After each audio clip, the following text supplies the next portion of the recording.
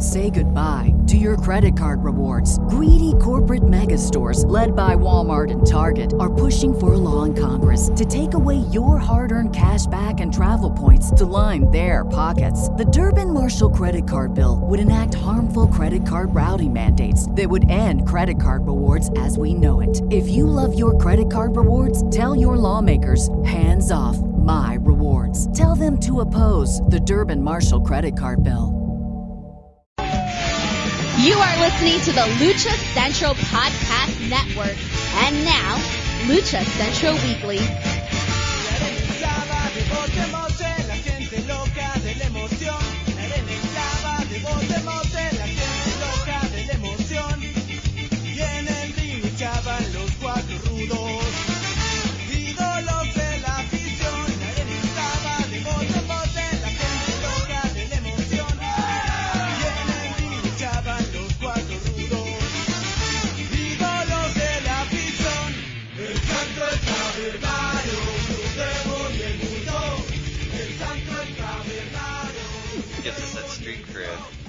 You know, can you really have a Lucha Libre podcast without your mom doing vacuuming in the background? I don't think you can. Possible. Yeah. It's not possible. That adds as authenticity. And with that, welcome to the Lucha Central Weekly Podcast. This is the podcast that lets you know all of the latest happening in the world of Lucha Libre. Each week, our team discusses news and events from this past week, as well as preview the week ahead, covering Mexico-based promotions and top independents, along with luchador-related news from throughout the United States. The Lucha Central Weekly Podcast is part of the Lucha Central Podcast Network on luchacentral.com. This podcast and others from the network are also available on all major podcast streaming platforms, including iTunes, Spotify, Google Play, iHeartRadio, Podbay, and Speaker. And of course, we'd like to thank our partners at thechairshot.com for streaming this show as well. My name is Miranda Morales, and I'm one of the co-hosts of the Lucha Central Weekly Podcast, and I'm going to bring in the rest of our team. Introducing first, well, he is the dashing one, Mr. Dusty Murphy. Dusty, how are you? I'm doing fantastic. How are you doing, Miranda? I am doing well. And the third member of this trio is who? Who? It's the one and only Brendan Barr. That's who. That's right. I still have that nickname despite having been in the same room with Conan on multiple occasions over Las Vegas weekend. I have a feeling, we would all have that nickname with Conan, He did it to somebody else too, so yeah, I was ready. Yeah, you're right. Just cause, Conan's a busy man, he meets lots and lots of people all over the world, so I feel like even if we did have some face-to-face time, it would still be, who are these people?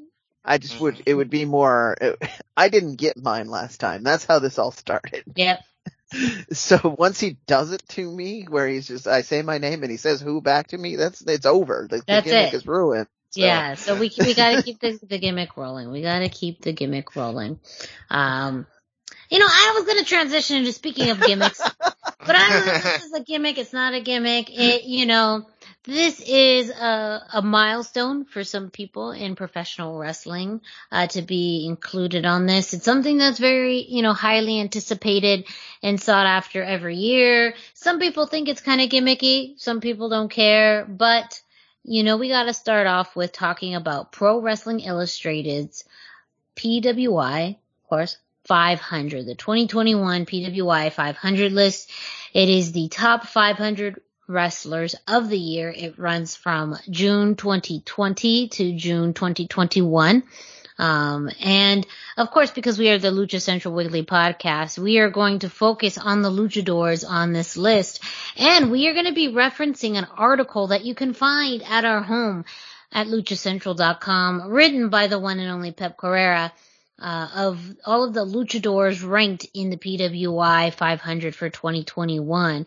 And the headline for this, which I think is, rightfully so. And again, it could be a question mark, an exclamation mark, as far as the top ranked luchador, pure luchador, and we'll talk about that, preface in a second, is Ultimo Guerrero at number 17, which, for, I think, some fans is very high to see a luchador on, but also someone who worked exclusively for CMLL, being the highest one on the list. I mean, the fact that a CMLL luchador is cracking the top 20 is pretty groundbreaking. Yeah, it's incredible. And especially after the year they had with the that was weekly pay-per-views and that was what I was going to go on about. Like I don't want to sound like I'm complaining, but it is a weird year for me to see this. Like Ultimo Guerrero is a fine choice to crack the top 20. He is an experienced guy. He's been there and done that. He's done a lot, but like 2020 was not a big Ultimo Guerrero year. Yes. He had a feud with Euphoria as like his most memorable thing in 2020. And I mean, that was awesome. I loved it, but I don't. Well, and I want to preface as far as the highest ranking pure luchador, because right before it at number 16 is Karrion Kross, who, again, it varies on how you want to define him. He does have experience in Mexico in Lucha Libre, but not a pure luchador like Ultimo Guerrero. So, that is why we start off here. That is why the Lucha Central article starts here. And goes a little bit further. At 22, we see Laredo Kid. At 41, Dragon Lee. And right behind him at 42, Hijo de Vikingo. 55 is Rey Fénix. 57, Pagano. 68, Caristico / Místico. At 81, Santos Escobar. 103, Rey Mysterio. 115, Penta Cero M. 119, Místico / Stralistico. We untangled that knot in a previous episode. Go back and listen to that. Just listen to it. Or just go to the memes because those are hilarious. Think if anything, this whole situation has just been, awesome for the memes. It's true. Going back to the list at 127, Bandito, 161, Euphoria, 166, Aries, 173, Gran Guerrero, at 176, Andrade El Ídolo, 177, Demonic Flamita, 183, Volador Jr., 196, LA Park, and 200 at Sanson. Further down, there's a lot more on this list, like Hijo de LA Park at 208, Psycho Clown at 212. Now one thing I do want to mention is La Hydra is on this list at 257. And this is a rarity because there's only a handful of women on this list. So for one of those women, I believe there's only about 7. Period. Like it's not just lucha women. No, exactly. Just women, period. To have La Hydra on this list at 257, is a really outstanding showing, for her, and very rightfully deserved, on that. So that's another interesting point. You have Dr. Wagner Jr. at 290, Gino Medina at 279, and friend of the show, Mr. Iguana, making his PWI 500 debut at 497. I do have to quickly correct you because it sounded much more impressive. It's Gino Medina was at 479. I'm sorry, 479, yes. Yeah. A little number dyslexia as I was reading some of these. I just want us to, I'm excited that he's on the list. So, yes. I was looking right at it. Still great to have him. So, real quick thoughts on, the rankings of this list, the luchadors, any specific, or the amount of luchadors, and in this case, a luchadora on this list. Well, one of the things I noticed when you were reading it off is, Vikingo did, as we predicted last year, go rocketing up the ratings. Mm-hmm. Anytime you talk to Conan about a luchador that is underrated that he wants to do more with, he almost always says Vikingo. So, the world is paying attention. To swing back around to Ultimo a little more, when you were reading that off, I noticed that his entire faction made the list. So whoever's looking at luchadors this year, probably Matt Farmer, who does have participate with nominations, he did mention that, was looking at them, and Euphoria is on the list as well. So the feud, he's also in the faction. The feud is probably what fueled it. Just to give people a little more context, we did talk about that on this show. It's an interesting thing. CMLL has all that up there. Dusty, I don't want to keep talking, so what are your thoughts? Well, my big thing was Roosh. Last year, Roosh was the highest luchador. He was number 18, and this year he's not even on the list. And Ultimo Guerrero, he made quite a jump from 50 to 17. So I don't know. The jump surprised me. I loved it, of course. Mr. Iguana, number 497. Yes. One of my favorite parts. Love Mr. Iguana. It's, excuse me, it's really exciting to see him kind of recognized for his talents in the ring, because for as much of a novelty and a comedy act as we've seen, he's also done CZW and a lot of other stuff that's really physical and has like a martial arts background. So it's really cool to see him chosen, because he's such a well-rounded performer and he had such a great year last year that was the one I was most excited about personally. So they talked a lot, and we're going to get to this later, about like the work rate in 2020 and Roxy putting in more matches than anybody else. The other name that I always think of is Mr. Iguana. We were always able to, at every event there was a Mr. Iguana match. Like, he managed to find a way to be relevant throughout all of 2020. So yeah, like, well deserved. Probably should even be higher, but he should. I don't know. I mean, like, if all you watched last year of Mr. Iguana was like the Lucha Fighter and then maybe AAA or the Triple Mania, you wouldn't have a very rounded view of him and what he could do. I think it would still merit inclusion, but for those of us that are kind of hip to everything that he does, it does seem like he should be quite a bit higher this year. Yeah. Because he seized every opportunity, he drove every mile, like, he was there.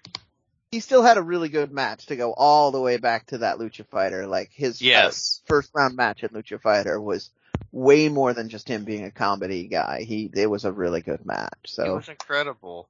And Yeska really got over at the time too. Yeah. Like, that was, I mean, you talk about people that grabbed the brass ring. He grabbed that brass ring with Lucha Fighter in the COVID era. He had TikTok. He's got Instagram. He's got YouTube. I mean, he really seized that opportunity well. Say goodbye to your credit card rewards. Greedy corporate mega stores, led by Walmart and Target, are pushing for a law in Congress to take away your hard-earned cash back and travel points to line their pockets. The Durbin-Marshall credit card bill would enact harmful credit card routing mandates that would end credit card rewards as we know it. If you love your credit card rewards, tell your lawmakers, hands off my rewards. Tell them to oppose the Durbin-Marshall credit card bill. So one other name that I want to give attention to is 406 Hijo de Canis Lupus. We've talked a lot about him on the Indie Roundup. It excites me a lot that he made the cut, because he is he's an exciting up and coming wrestler, but he's doing it all through Mexico, because 2020 he had to do it in Mexico. So I'm shocked and surprised that he made it on the list, because his exposure hasn't been as good. Hopefully that means we will see him. Hopefully that people bring him north, maybe on the Texas side, maybe on the California side, but bring him north of the border and work with him. I want to see more of him. Yes. I definitely agree with that. And I think it's also a sign of just like we've talked about with Mr. Iguana, just anytime an independent promoter in the US especially can bring on a luchador or give them a format or a format to wrestle. I mean, we've seen it with Galley. Local wrestling too out of Texas is big. Of course, California now coming back up. We're starting to see more promotions come back. I think that all of these names have the potential to move up with that, bigger visibility here in the States. Mr. Iguana, I feel like, is one of those who really was able to capitalize on it. He went from anywhere from Chicago to California to Texas, really pretty much anywhere. And because he has a look and style that, is beyond words and language. It's a character, but also in the ring, he has an amazing quick ability that seems to work well with a lot of people. And I think even seeing like Santos Escobar at 81, for, being within the WWE system is still a really good showing for him, still making top 100. It will be very interesting as we talk more about NXT, where he falls, this time next year. Because they do seem to really be pulling him as one of those bigger storylines in NXT. And if that continues to happen, will that he become really, a pillar of NXT, or will he then eventually move up to Raw or SmackDown? And we all know how that goes. Well, it could even be worse now, but we'll get to that. So yeah. So, and even the ability of seeing, what MLW can do. Hijo de LA Park being one of them.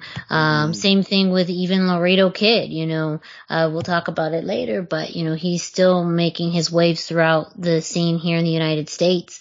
That could, mean that we see him again in MLW. But I think that involvement in, bigger promotions will help, a lot of people on this list, especially, and this could be where the wild card happens, if we do see, Azteca Underground really form and build up, will that really build out the profile of luchadors? And an Hades be able to move up in the rankings from 166 to, even 20 spots next year? I'm looking at this list, and that's where I'm seeing the most upward potential. Yeah. Like Gino Medina, Audis, the Parks, Bandito. I think he could easily be top 50 next year. We'll get to that. We'll get to that. He's definitely on pace for a good year. He's the one that's not in MLW that is also gonna probably have big movement. But even then too, seeing like a Ray and Penta, Ray, and there's a pretty big gap between Ray and Penta. Ray is at 55 and Penta's at 115. Yeah, Ray Phoenix. We need to specify because Rey Mysterio is also at 103. I'm sorry. Yes. Yeah, I meant to say Ray Phoenix. Yes, I meant to say Ray Phoenix, not Rey Mysterio. Rey Mysterio, that actually makes sense. Did he fall off the top 100 this year?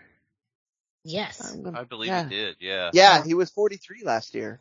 And he was, he was just not in great storylines, honestly, for 2020. There was that terrible Extreme Rules coming up has reminded me of it constantly. We had that eye for an eye match, and that he still has the stink on him. I had actually purged that from my brain until you said that, Dusty.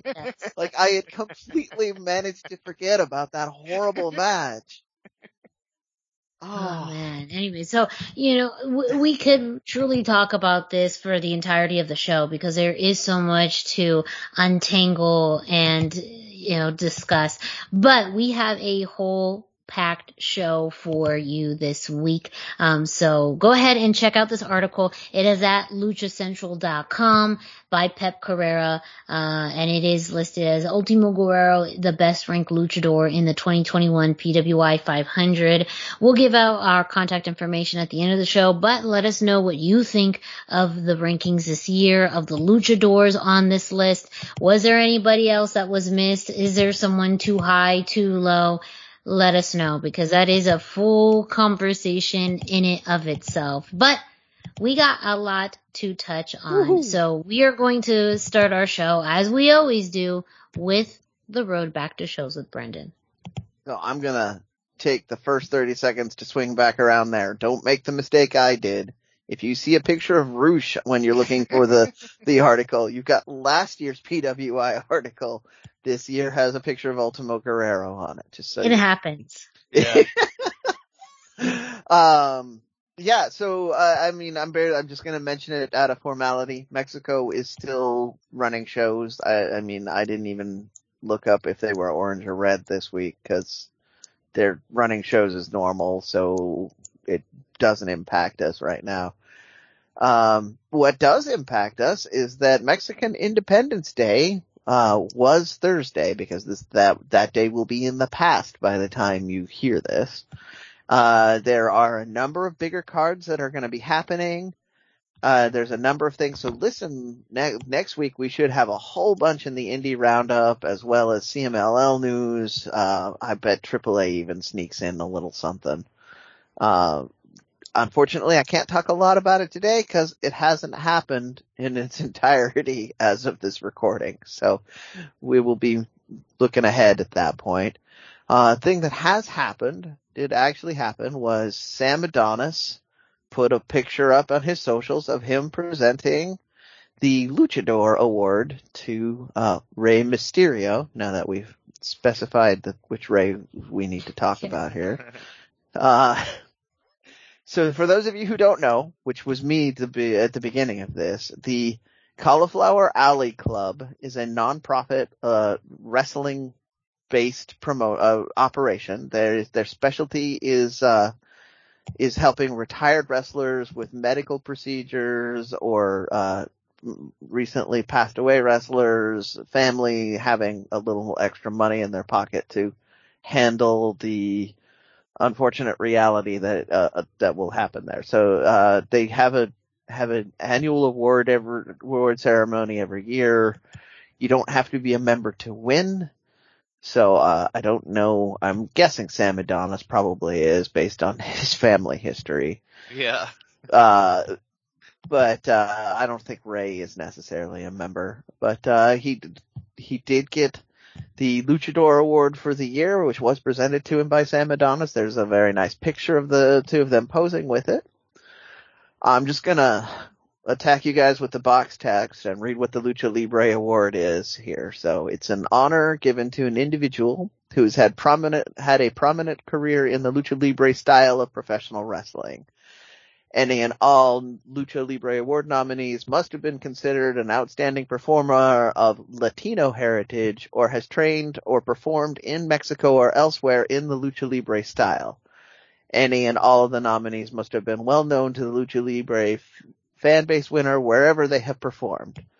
This award is not restricted to those who worked solely in Mexico, nor is it limited to masked wrestlers, but any wrestler who worked the Lucha Libre style in any part of the world is eligible for nomination. So that's very much, in a nutshell, how we approach what is a luchador on this show. Like, I've never seen a better written out example of kind of what we talk about when we're talking about, is this Lucha content? Do we want to bring it to you? So it's kind of why I wanted to read that out loud.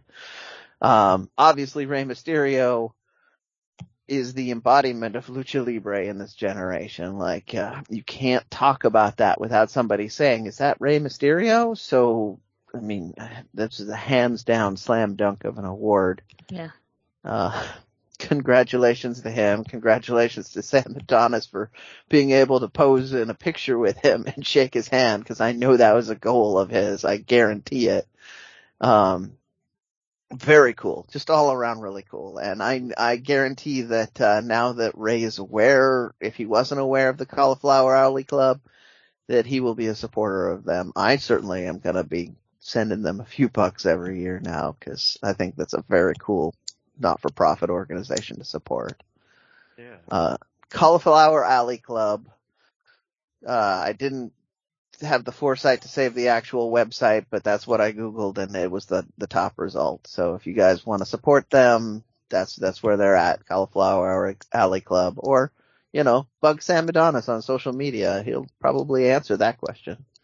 I was going to mention that this is the first event that they've had. They usually host an annual award ceremony every year in Las Vegas. They had to cancel the one last year due to the pandemic. But so it was a big return for everyone. I'm sure involved in the Cauliflower Alley Club.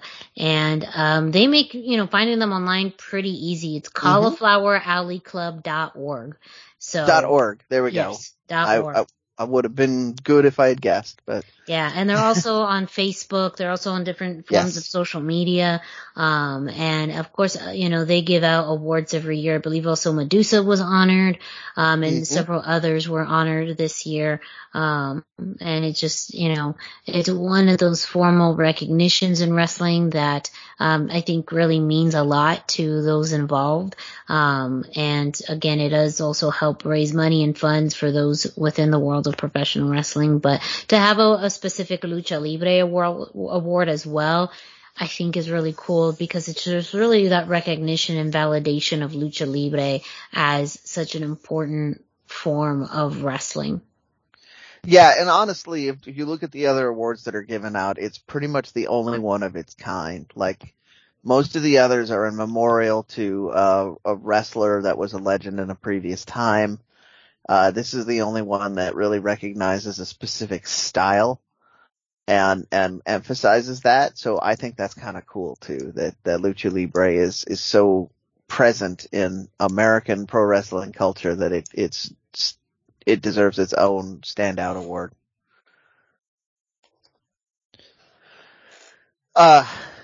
And moving from that to other interesting but more like take my money news, Nike launched a line of luchador shoes Yay!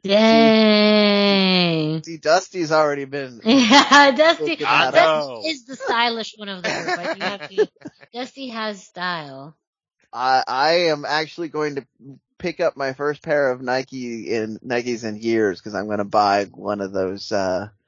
There's two different styles that I saw when I was looking for shopping, and there's one that has little masks on the face of it, and I'm going to be wearing. So I'll probably have some nice kicks at Expo Lucha. I think that's the first time I'll put those on my feet. Yeah. I'm gonna get the blazer Lucha Libres that look like Jake the Snake skied with the rattlesnake skin and the turquoise. Yeah. Yeah, there's some really good stuff. So the timeline was they were available only in Mexico, but that even as at the time of this recording, that has already passed. They are, by the time your ears hear this, they will be available globally anywhere you can buy Nike shoes. So you should be able to find them if you want them. I'm very, very tempted because I'm in Seattle and there's a Nike town. I'm very tempted to just go in there and just see them in their natural environment before I buy a pair. But super cool.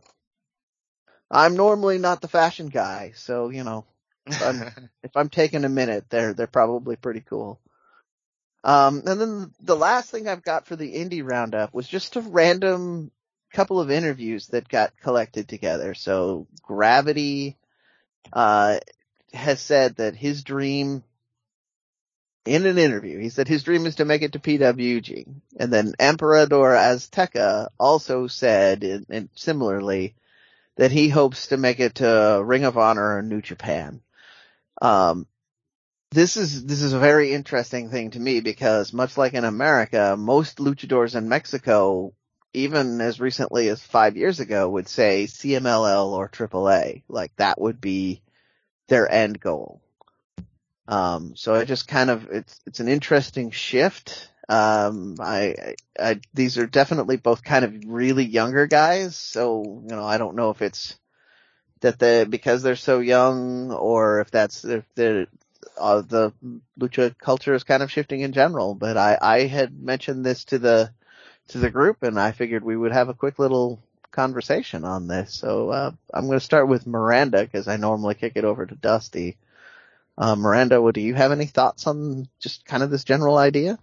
Well, I think in general, it's a good point because I think we're seeing the landscape of wrestling change so much that now there are a lot more options available. having, and I feel like there's almost a parallel now between that and WWE, whereas for a long time wrestlers, would say that the goal is to make it to WWE. But now, depending on what you want to do, that may not be the option. Yeah. Maybe it is AEW. Maybe it is having a successful, run in the independents. Maybe it is MLW, and we're seeing people who don't want to necessarily go straight to WWE or there at all. So I think in a very parallel tone, where the ultimate goal for a lot of the luchadors was to go to CMLL or AAA, knowing that being on the independent scene, especially in the United States, can be just as lucrative, just as, you can get those eyes on you. And ultimately, if that is an easier step for them to make it to, say, AEW, that may be where it's not just working in AAA or CMLL anymore.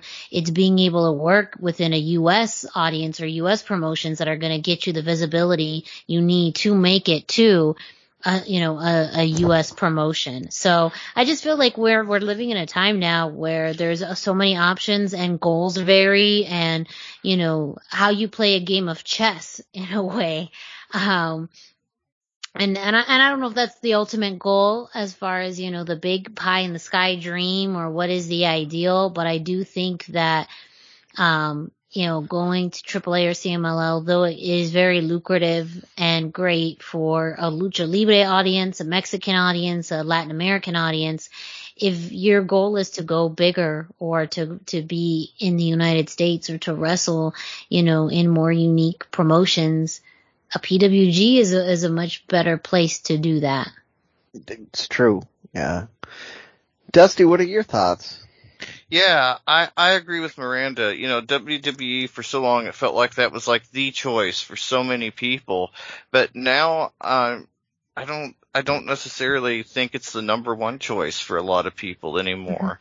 Before AEW, we saw with the Young Bucks and, some other people that I'm not going to name names, but we saw that you don't have to be signed to a company to be able to afford to buy a nice house in some expensive place like California. If you are over enough on the indies, you can make that your thing. And so I kind of feel like that's what we're missing right now too, is that we've got AEW, which is like the super indie. They've got all the indie guys that were so cool like 3-5 years ago. But like the indies feel more depleted than ever. And with every release from WWE, people are like, oh, I bet they go to AEW. And every time I think, I hope they go to the indies. Because we need these guys on the indies that can kind of build up their reputations and kind of prop the indies up for a while again as the new superstars. So I'm really hoping that, we see a resurgence of the indie scene and indie wrestlers for a while. Well, I've got good news for you. I know we talked about this, but I'm just teasing it for later anyway. There were some releases that showed up at not AEW this week, and I was excited for the same Very reason. exciting. Yeah. In general, I recognize that Avispa Dorada is kind of a weird exception anyway. She didn't, but she was had said to me several times she's not interested in WWE. She wanted to go to CMLL. But I feel like with that was also representative of us being more global now. Like, you can have an American wrestler or an American person start wrestling school and set a goal that says, I want to go to New Japan or I want to go to CMLL, and not even worry about stopping over at WWE as part of that. Cause that would have originally been part of the destination. Like how you you're big enough is you go to WWE for a hot minute and then you go back to the indies, and that's usually when New Japan or CMLL or AAA would give you a much more open invitation. But these alliances with MLW and New Japan and others are really kind of making it so that you can go all kinds of way. I just thought it was very interesting.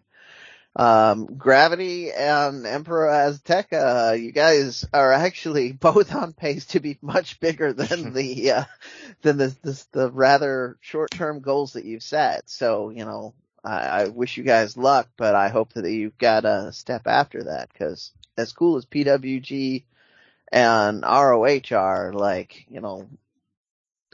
the general indie circuit in general is right now is just awesome. Look at how good that was for Mexiblood.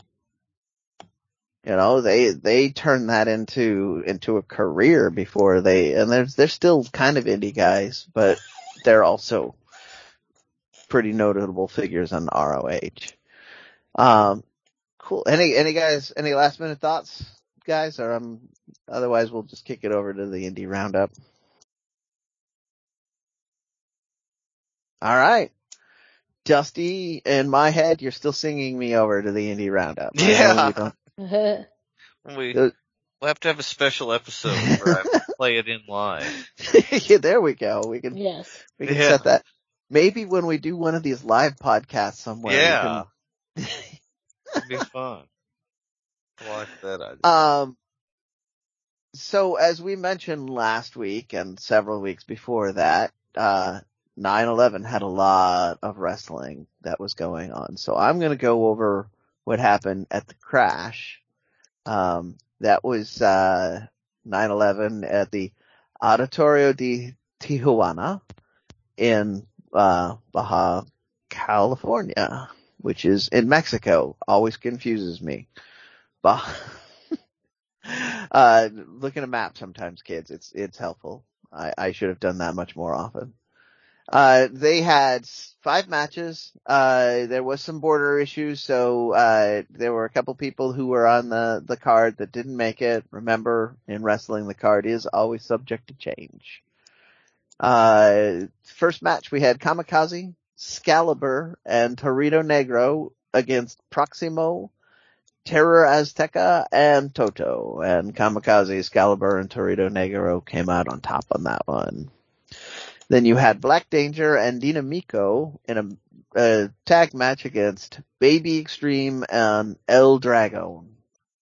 So this is basically 2 Mexico City indie guys against 2 North indie guys, and the Black Danger and Dinamico came out on top of this one. I haven't seen any of this card yet, but that might be a sleeper pick for a really good match, because Baby Extreme is a guy that's worth watching. Black Danger is a guy that is amazing to watch. I think he's done Expo Lucha at least 1 year, so there's footage out there for you to watch. Third match, we had Carto Brava Jr., Mocha Cota Jr., and Tito Santana, Tito Santana, against Black Destiny, Mr. Iguana, and Nino Hamburguesa. Shockingly, to me, the guys that are actual trio, Carta Brava Jr., Mocha Cota Jr., and Tito Santana, actually won this time. Usually they've been on a huge winning streak, so it makes sense. Also, they're kind of building up a little AAA feud, in my opinion, because you'll see more of this in the later part of this card. But then we had Io del Vikingo against Black Taurus. This is one of the ones that was changed last minute. Vikingo did come out on top of that, apparently with a pretty spectacular splash off of the top rope. And then, I'm sorry, there were 6 matches. My notes were broken up.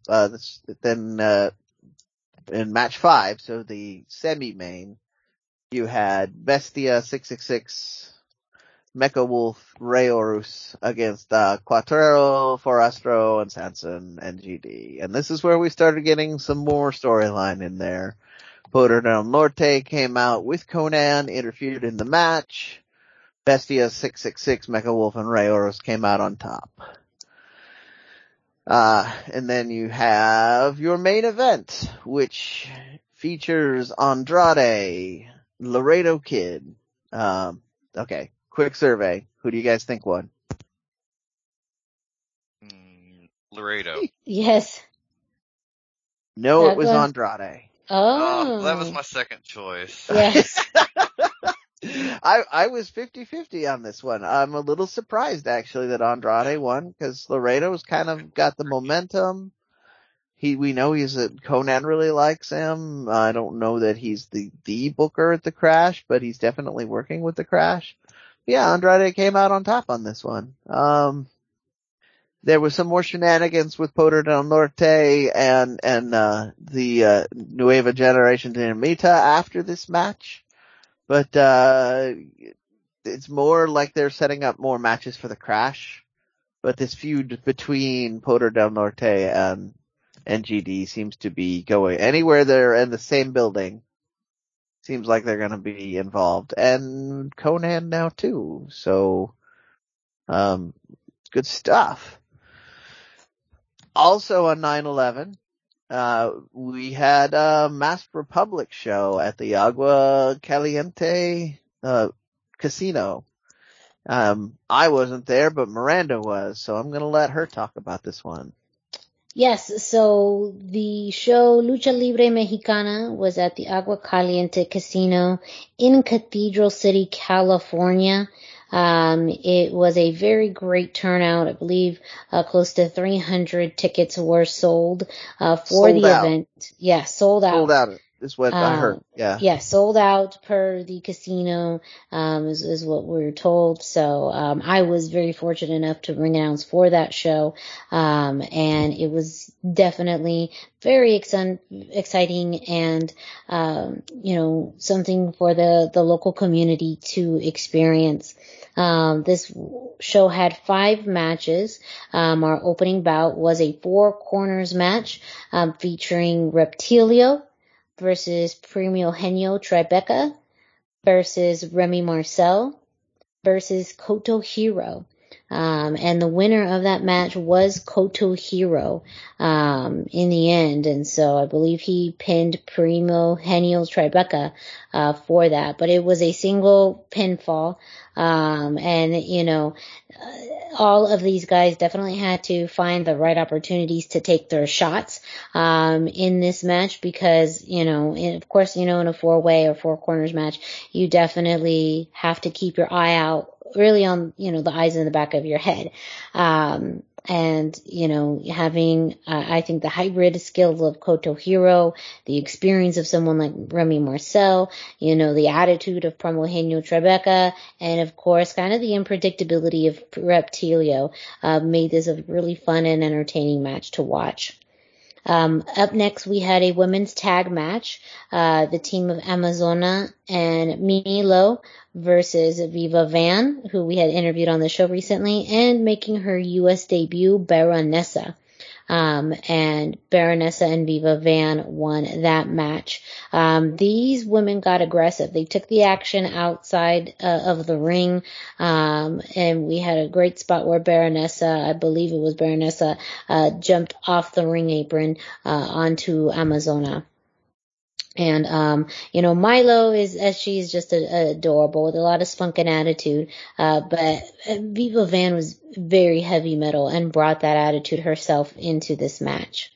Up next, we had another tag match, and this was, Guerrero Imperial and Nightmare Azteca versus, Monster Jr. or Monster Segundo and his tag team partner, Gentleman Jervis, which, if you know anything about Gentleman Jervis, is kind of an odd pairing.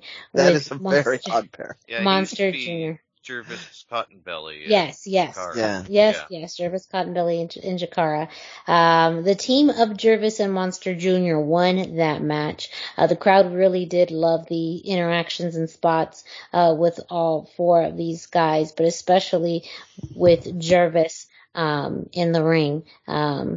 And this one too, again, it was very different as far as, even Guerrero Imperial and Nightmare Azteca, really were very intense, throughout their match. And so and even Monster Jr. is as well. So having of the lightheartedness of Gentleman Jarvis broke up some of that spookiness. He's the odd man out in that matchup, which is. Yes. probably just added to it. I'm imagining a very fun match. Yes. After that, we had our semi-main event, which was a triple threat match.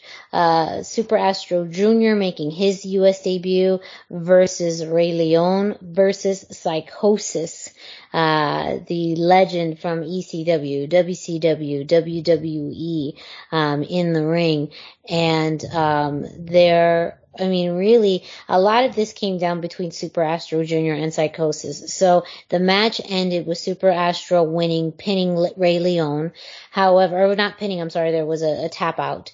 And then Psychosis looking at the situation saying, well, I wasn't pinned, I didn't tap out, let's keep this match going.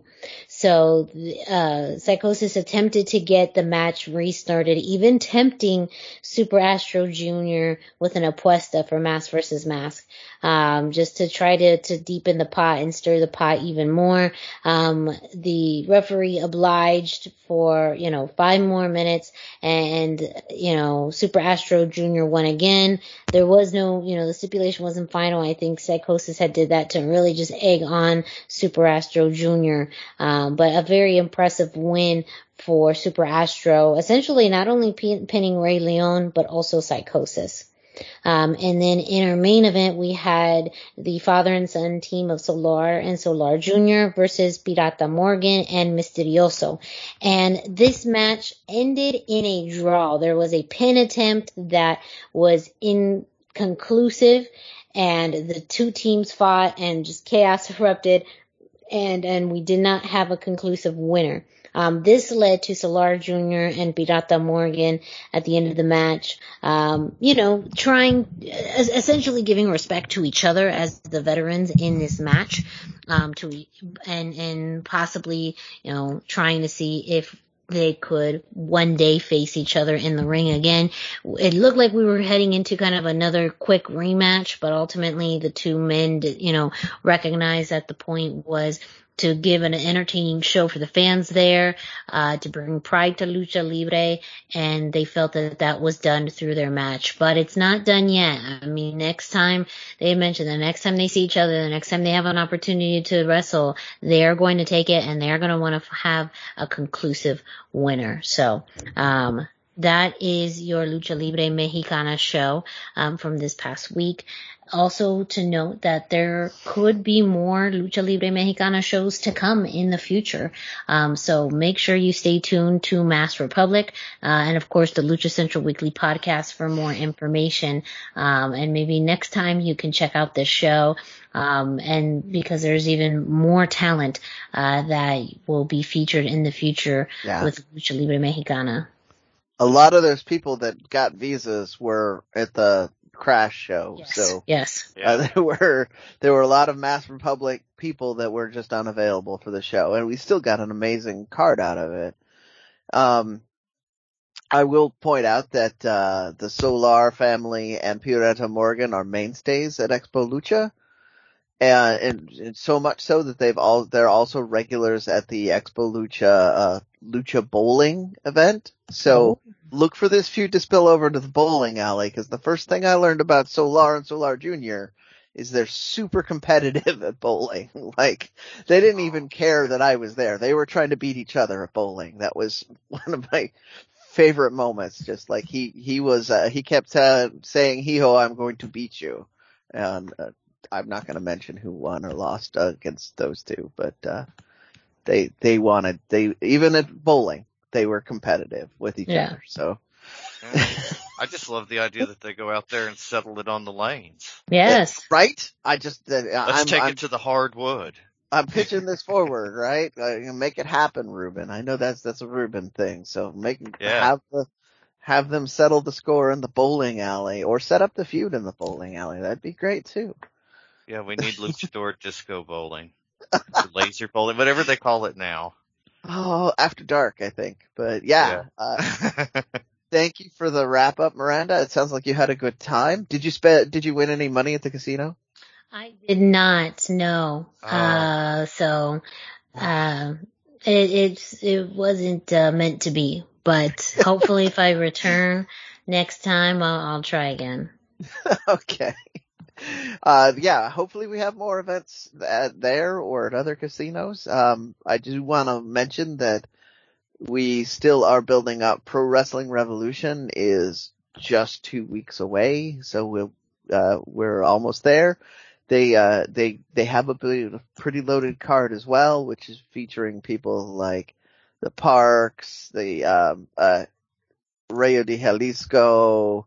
It's going to be a very exciting card. And we mentioned Viva Van. She's going to be at the PCW Ultra Return, which is on October 22nd. And we don't know in what capacity, but the weekly show is going to be present at both of these. So, we will definitely be bringing you results from that.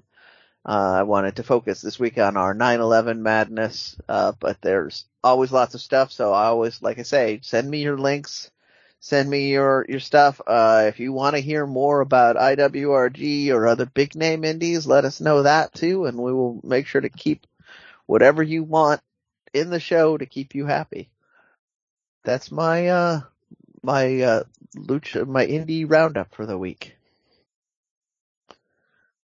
Well, thank you, Brendan, for both the Road Back to shows and the Indie Roundup. Up next, well, you know what time it is. It's time to kick it off to Denise Salcedo, who brings us this week's Lucha Central. Why should you visit thechairshot.com? Thechairshot.com is your home for hard-hitting reviews, news, opinion, and analysis with attitude. Why? Because you're smarter than the average fan. Thechairshot.com. Always use your head. Hey everyone, it's Denise Salcedo here in Lucha Central with a reminder of where and when to catch all of the great network content this week. Get the full lineup and listen to all of our shows in the podcast network section of luchacentral.com. On Tuesdays, Mass, Mats, and Mayhem takes you inside the world of Lucha Underground as they take you weekly through the series with the benefit of hindsight and the benefit of special guests from the groundbreaking series. Check out the premiere video stream every Tuesday at 2 p.m. Pacific, 5 p.m. Eastern on the Lucha Central YouTube channel and at luchacentral.com. Then listen to it on your favorite podcast platform every Wednesday. Tuesday nights live, it's Wrestle Boss, where Fabi Chulo talks MMA and pro wrestling with special guests and listener call-ins. Visit WrestleBossLive.com Tuesday nights at 7 p.m. Pacific to listen live or call in with questions or download the show on podcast platforms on Wednesdays.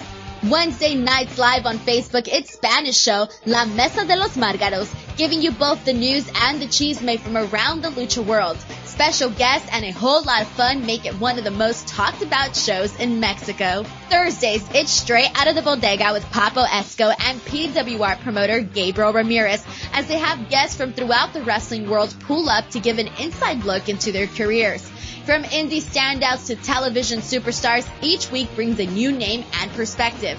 On Friday, it's your double dose of Lucha Central Weekly podcast, one in English y el otro en español. Lucha Central Weekly is where you'll find all the top stories of the week, both inside and out of the ring from Mexico and anywhere luchadores are in action across the globe. Be sure to subscribe and follow all your favorite Lucha Central Network series on your favorite podcast platforms, either by their own series name or subscribe to the Lucha Central Podcast Network show pages to get all of the shows in one easy feed. And please consider giving a rating to help more fans find the shows that you love. For now, this is Denise Salcedo signing off from Lucha Central. Have a great week. Lucha-Masks.com by Pro Wrestling Revolution, bringing you, in partnership with Masked Republic, the Lucha Brothers, as well as Japanese legend Ultimo Dragon. Go to Lucha-Masks.com and fight Lucha strong with masks from your favorite Lucha legends and Pro Wrestling Revolution luchadores. Stay safe in style and represent your favorite luchador. Get yours now at Lucha-Masks.com, powered by Pro Wrestling Revolution. And a big thank you to Denise Salcedo bringing us this week's Lucha Central, Lucha Central, letting you know what's happening throughout the Lucha Central Podcast Network. Denise and I have heat this week. I'm heated.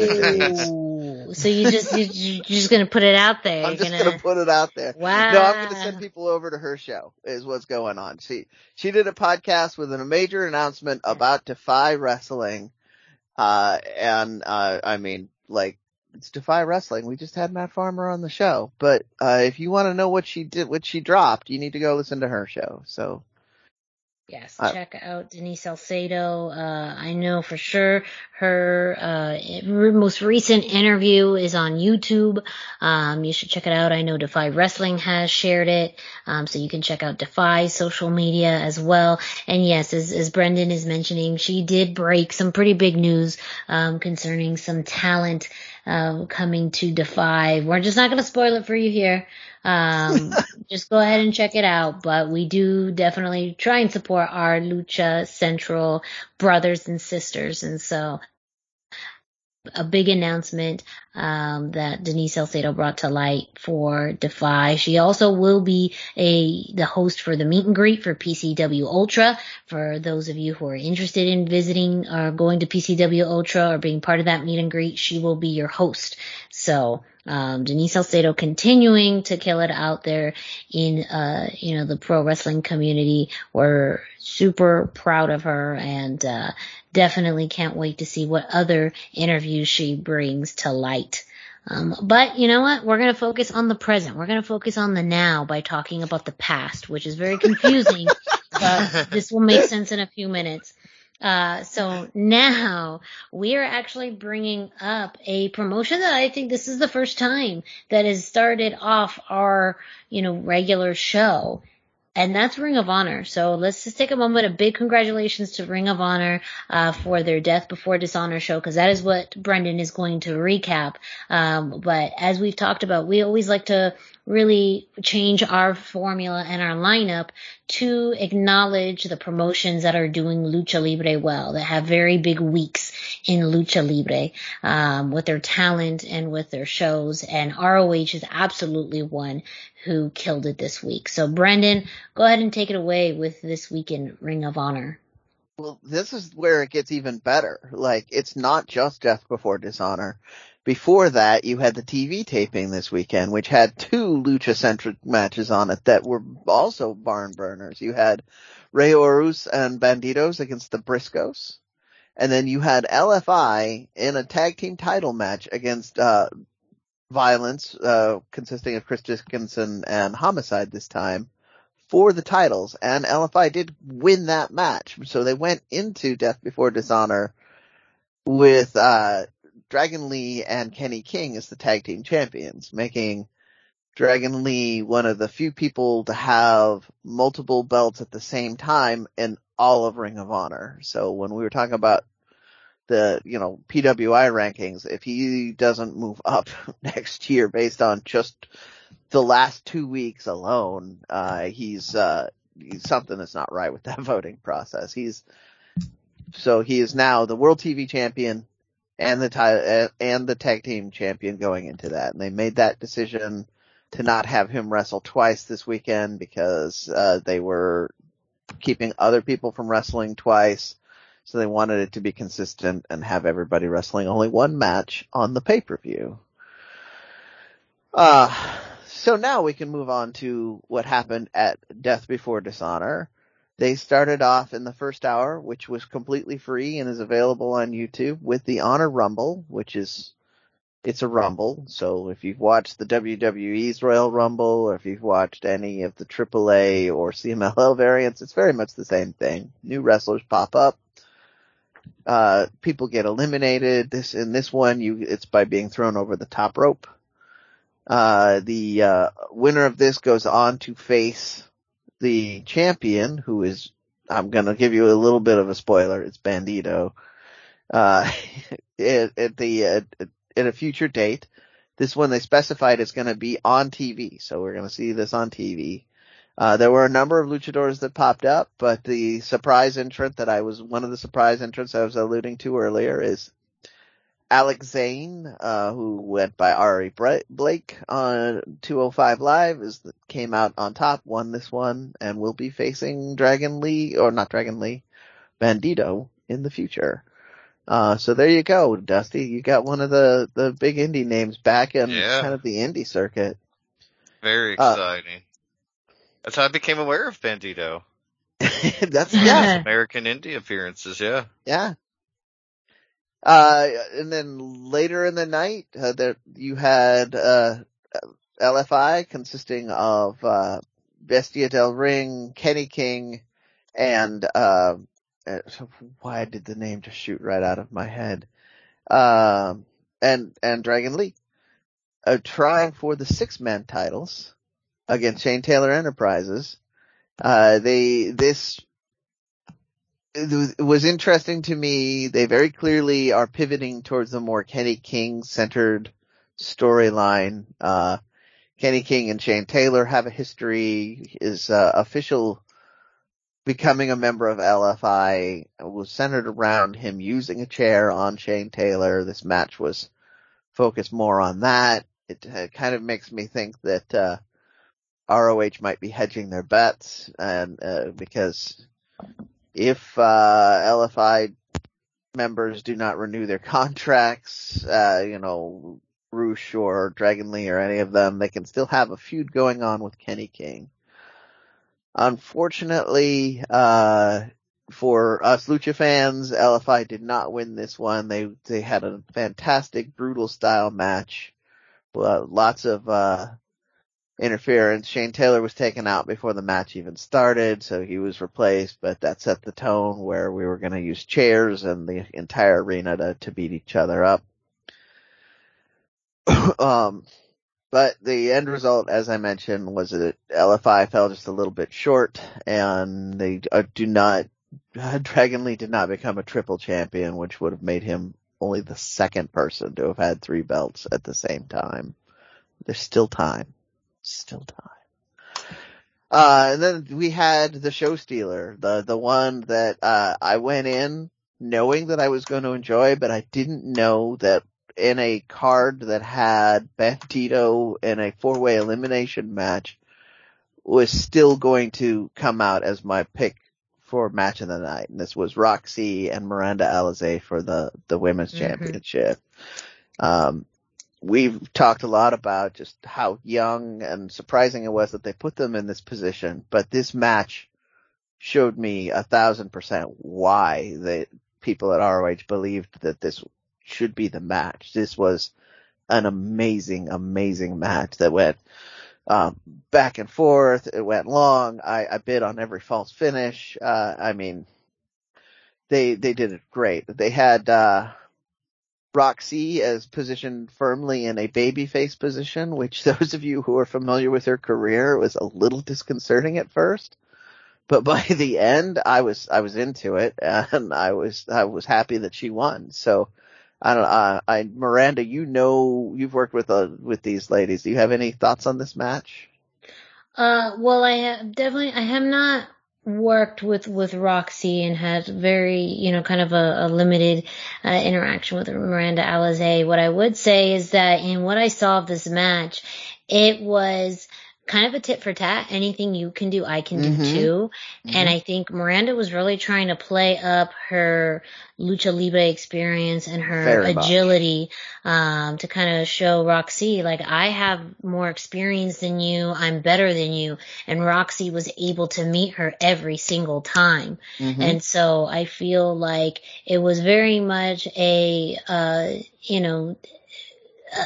under, appreciation. I don't even know appreciation, but being to look at Roxy and not take her seriously is what it felt like in that match with her and Miranda Alizé. I have to admit, I did not expect Roxy to win. I did not expect her to make it this far in the tournament.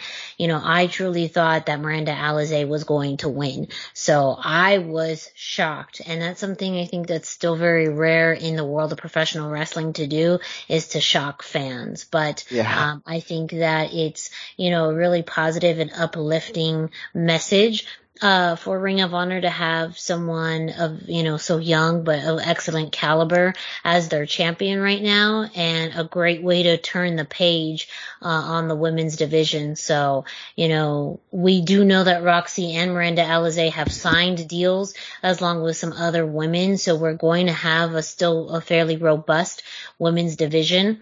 And they've set up some great stories and moments for the future, which ultimately I think that's what it's about. You get to this pinnacle of crowning a new champion, but now it's what's next.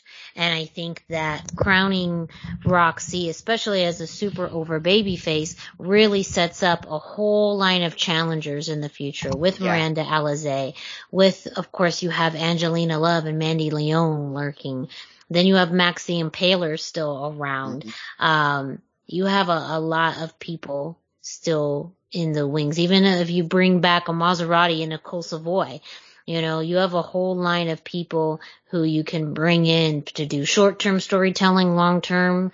And so in thinking about that, it makes sense on the decision they made. But the match itself, I thought, if you do like a lot of back and forth action, even a little bit spotty, which again is nothing wrong. I feel like I'm just trying to utilize some of my words to describe that match.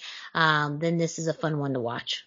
Yeah, and you're very right. The announcers covered it too. They were very definitely playing up the Lucha style, which is one of the reasons that we talk so much about these women on this. They're not just a Lucha. Miranda Alizé in particular is not just Lucha adjacent. She is 100% Lucha, and she's playing into that in this match a lot. Well, she has throughout the entire tournament. She has deemed herself the Lucha baddie. Like, that is a core element of her identity. And I think what's led her to her success is that agility, is that quickness, is, the ability to think in that, Lucha, and bring that Lucha side out of her.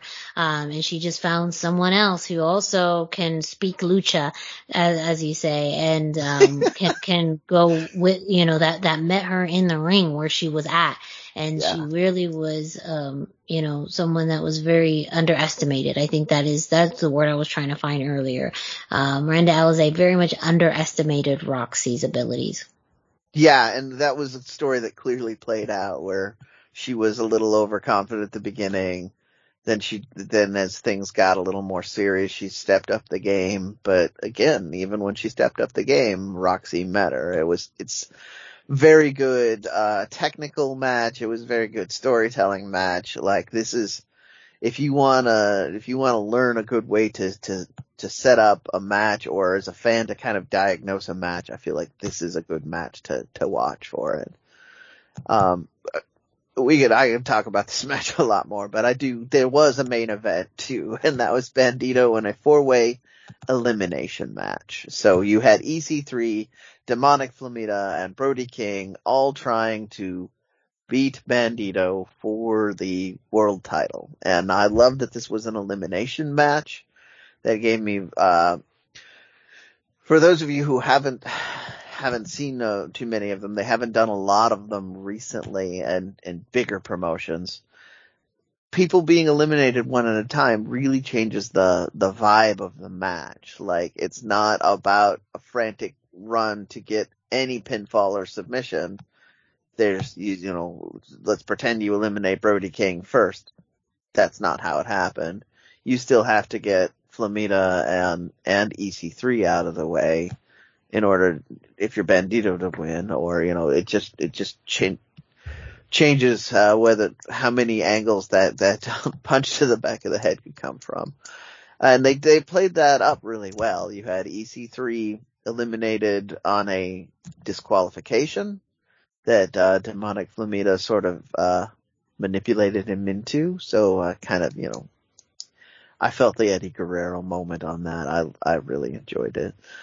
And then you had Brody King as the last one in there, so he was matching Bandito power for power, but you had a different story with each person that was eliminated. Bandito had to worry about the madness of EC3.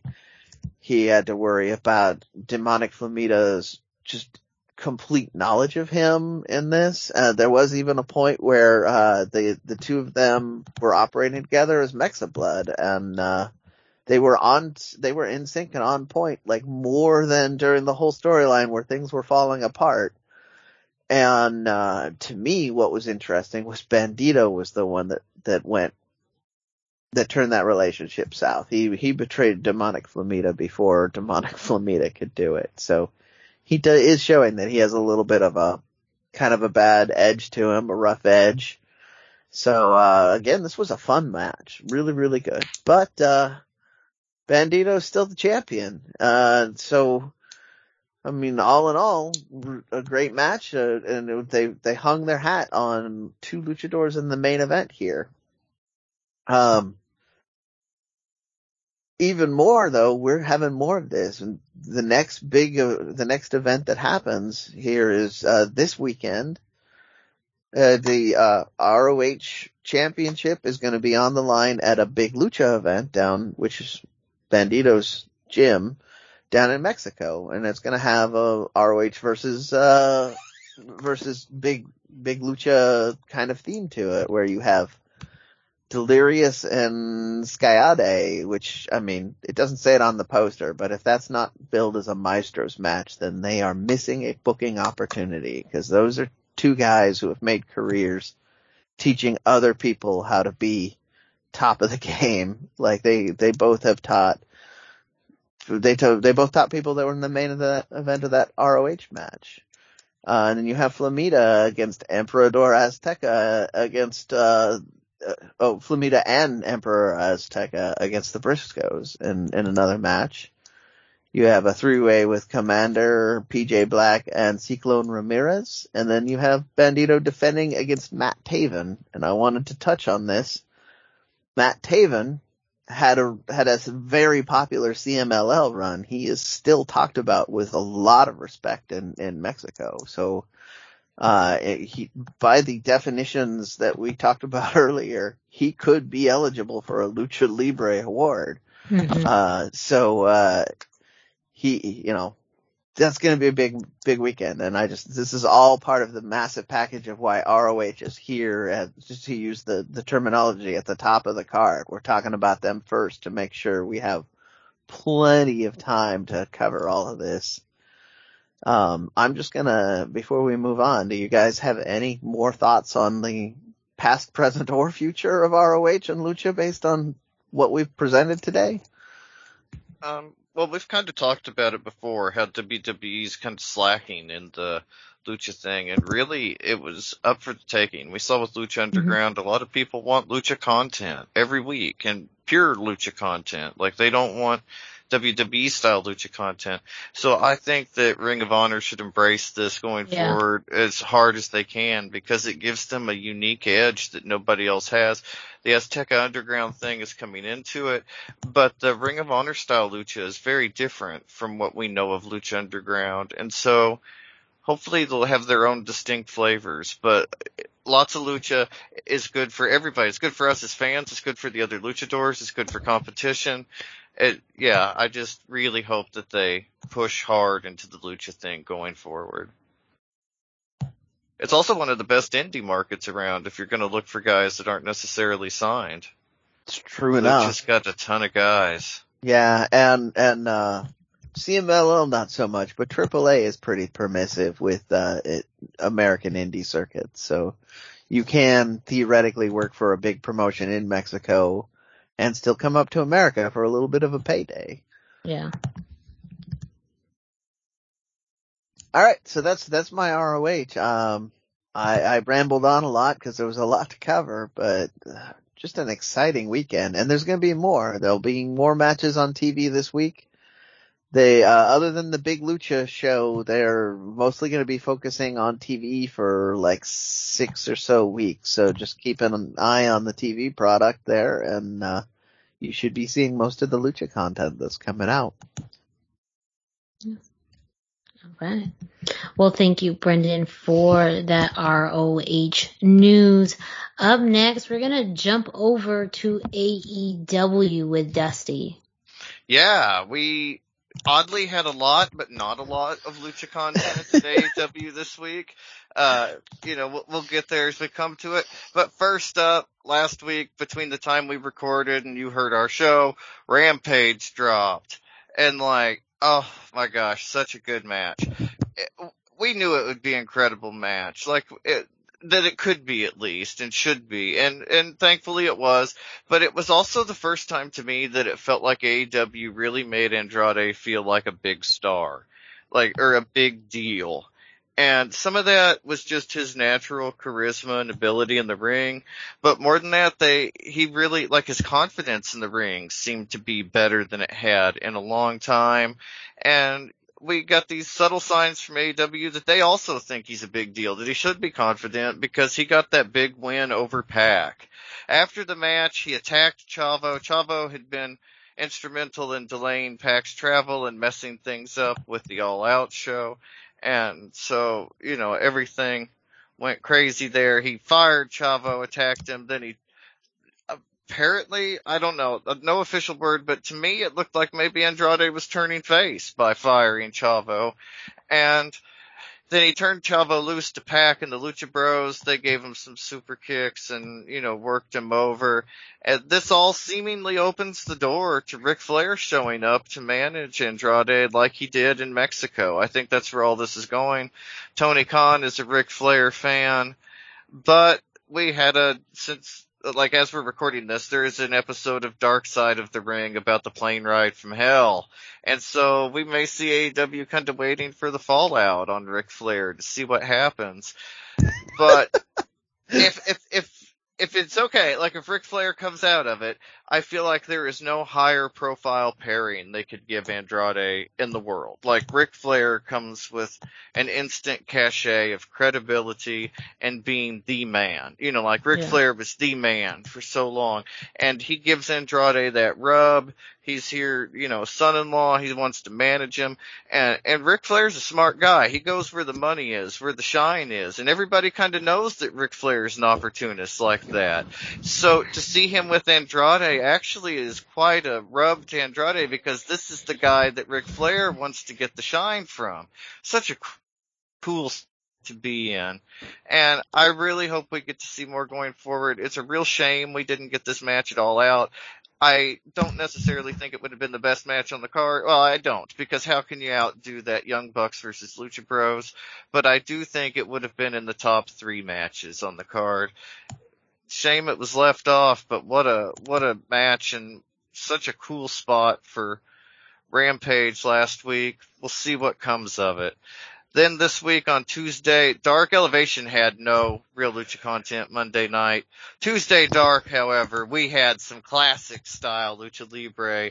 Fuego del Sol versus the mysterious Malvado. This was such a cool, fun match. I've talked about this before, but so far AEW have found a great balance between using Dark to kind of build Fuego up as an underdog, and then Rampage to kind of knock him back down. And they just do a great job. When he gets his win, he still feels like an underdog. Excellent work with Fuego del Sol. This was a classic Saturday morning style match. If you've seen those Saturday morning matches, or especially those Saturday morning Memphis matches, you know what I'm talking about. In the very best way, you had a very clear good guy who's a lovable underdog. He's the fan favorite. He's everybody's, choice to win. You have a very clear bad guy. He's tough in the beginning. Underdog overcomes that, and then he beats the bad guy. It's a classic story, and it's a fun story, and it is so easy to tell in the ring that we kind of forget how exciting it is to see that story play out in the ring. Also, I wanted to note they have now moved into the AEW Dark Zone at Universal Studios. I actually love the look. I love the setup for Dark now. It's a great atmosphere, and it's definitely a throwback to the WCW Worldwide tapings and the Impact Zone and everything that were at Universal Studios. And just a nice nod to history while also being a great home for Dark. It was, especially with the Rampage tapings, it was a long show to see Dark, the show, than Dark Elevation. or Dark Dynamite rather than Dark Elevation. Now that they're taping Dark and special tapings, you get fans that are diehard fans, but you would also get some casuals that come in. At least that's how it worked during the WCW era. And I hope that we, really get to see maybe a little more development of that. Obviously, one of the most memorable parts of the WCW era was when they were recording there at Universal and the NWO ran in. Rey Mysterio was picked up and thrown like a dart into the side of a trailer. It stood out in my mind ever since, lives rent free in my head all the time. So I'm hoping that we'll get to see a lot of the outdoor and surroundings and things that kind of played into it, but it's a nice addition to the Impact Zone, or to the AEW Dark Zone. So, then also Dynamite, no real Lucha content. However, I got the Rampage spoilers. I have a friend in Boston. He was in the crowd. They taped Rampage. He gave me his notes so that I can give them to you.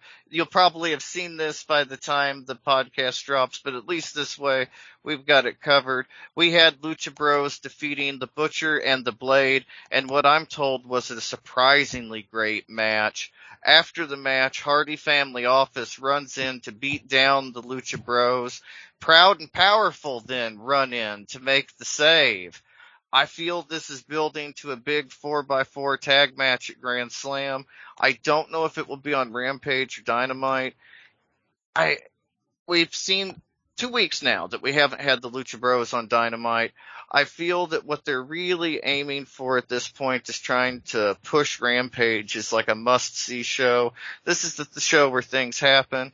We saw the Kenny Omega Christian title change happen on a Rampage. So, the Andrade versus Pac was on Rampage. It just kind of makes sense that they're trying to guide eyes over to this new product as well.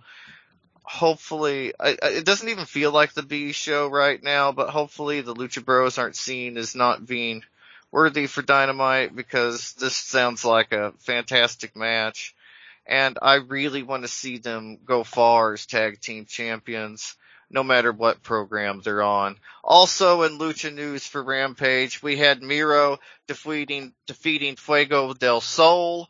Again, they said this was the main event. This was a really fun main event where Fuego got a lot of offense in. The crowd was very into Fuego, but Miro caught him in the game over. And after the match and wouldn't release it, Sammy ran in to make the save.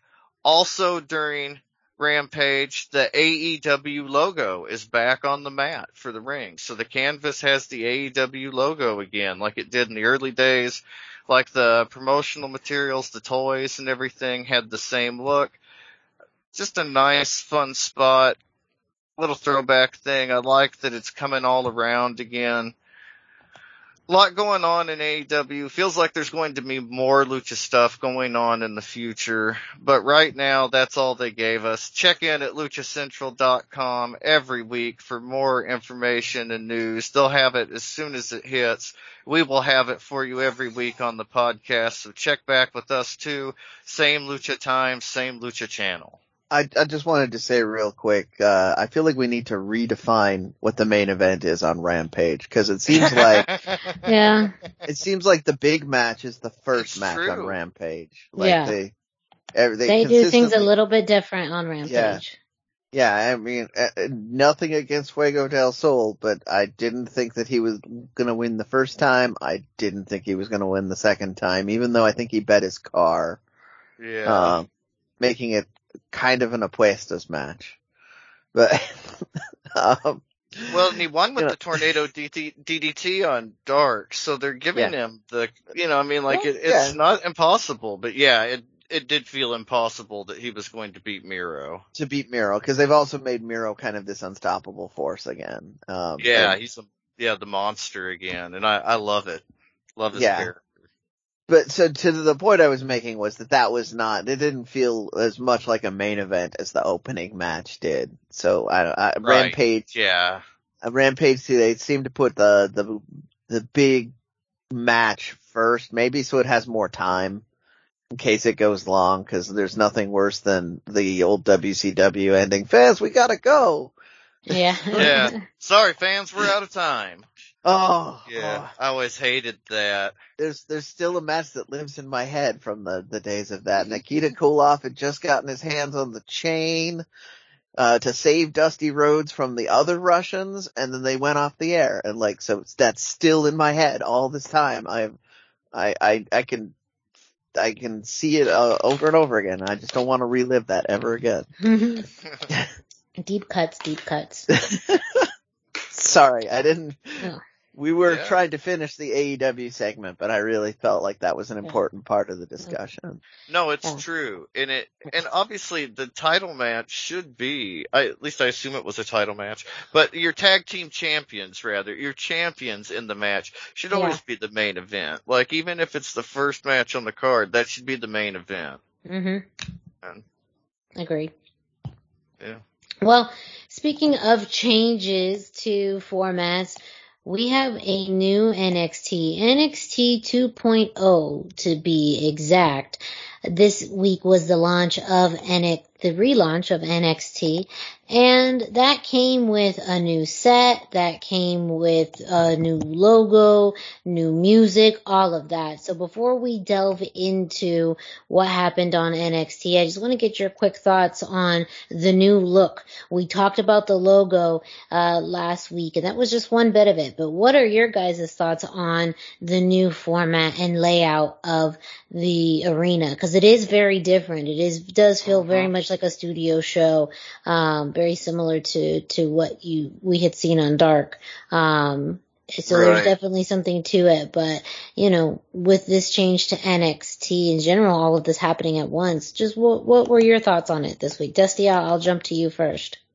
I actually liked the studio feel of it, especially. Yeah. It gave it more of a developmental feel, and, like Dark is in the studio, so maybe, that's kind of the vibe now, is that developmental is in the studio. I liked that. I thought the lighting was a little bit too much like a lava lamp or like a mood ring or something. Yeah, it's interesting colors, because when you think about the way that the colors, the screens project a lot of light.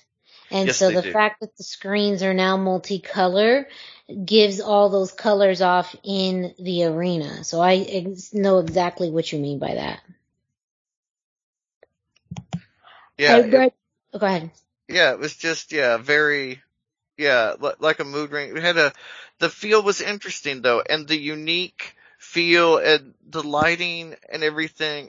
I don't know how I feel about it yet. I didn't immediately love it, but I didn't hate it at the same time either, and it feels like giving NXT its own unique presentation has always been part of the deal, but I don't know. It makes it feel less important or less gritty than it used to, but it also makes it feel more mass consumable. Yes. Very good point. Brendan, what are your thoughts on the redesign of NXT?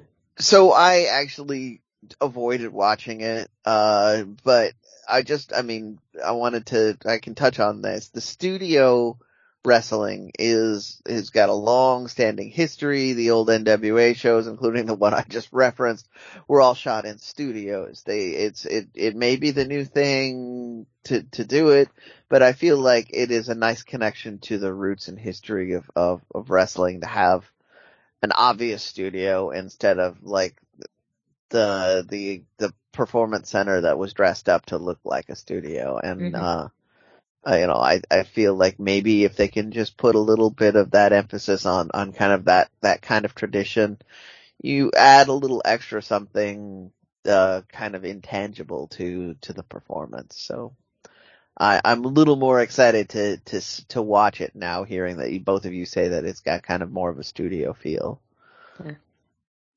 Well, with that, we didn't get too much Lucha Libre action. Actually, one of the matches that was promoted for this show was Frankie Monet versus Raquel Gonzalez, and we didn't get that. No. We didn't get an explanation as to why it didn't happen, which we've seen with WWE over the past month or so, where you've had matches advertised and they either fall through or just don't get acknowledged at all. So I'm trying to stay cautiously optimistic. That means maybe we can stretch this out a little bit longer.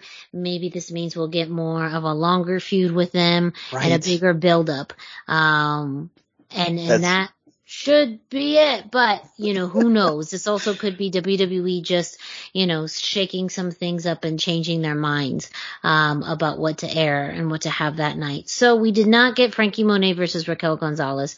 However, we did get the debut of B-Fab from Hit Row versus Katrina Cortez, who I believe is the Chilean luchadora based out of NXT. She also did have a match on 205 Live this week as well. And so that was very interesting to see a more of a variety of matches on 205 Live. But going back to this match, it was pretty much a squash. And a lot of the consensus or feedback online has been that it wasn't a great match, mainly because you have B-Fab, who I don't know what her background is in as far as how many matches she's had, but there was things about it that didn't look very clean, some very weird approaches with her, leg movements as far as the big kicks. I understand wanting to do something a little bit different. But they felt very disjointed. The chemistry was not there with Katrina. I haven't seen Katrina wrestle very much either, but it just did not gel and vibe. B-Fab won with a neck breaker that Katrina just barely sold. And I don't know, I don't mean that in an unintentional way that, she was trying to, go all Goldberg or Ultimate Warrior on it, but the way that she landed on her knees almost, and she was moving before that 3 count happened. So I couldn't have imagined her actually going through with that 3 count.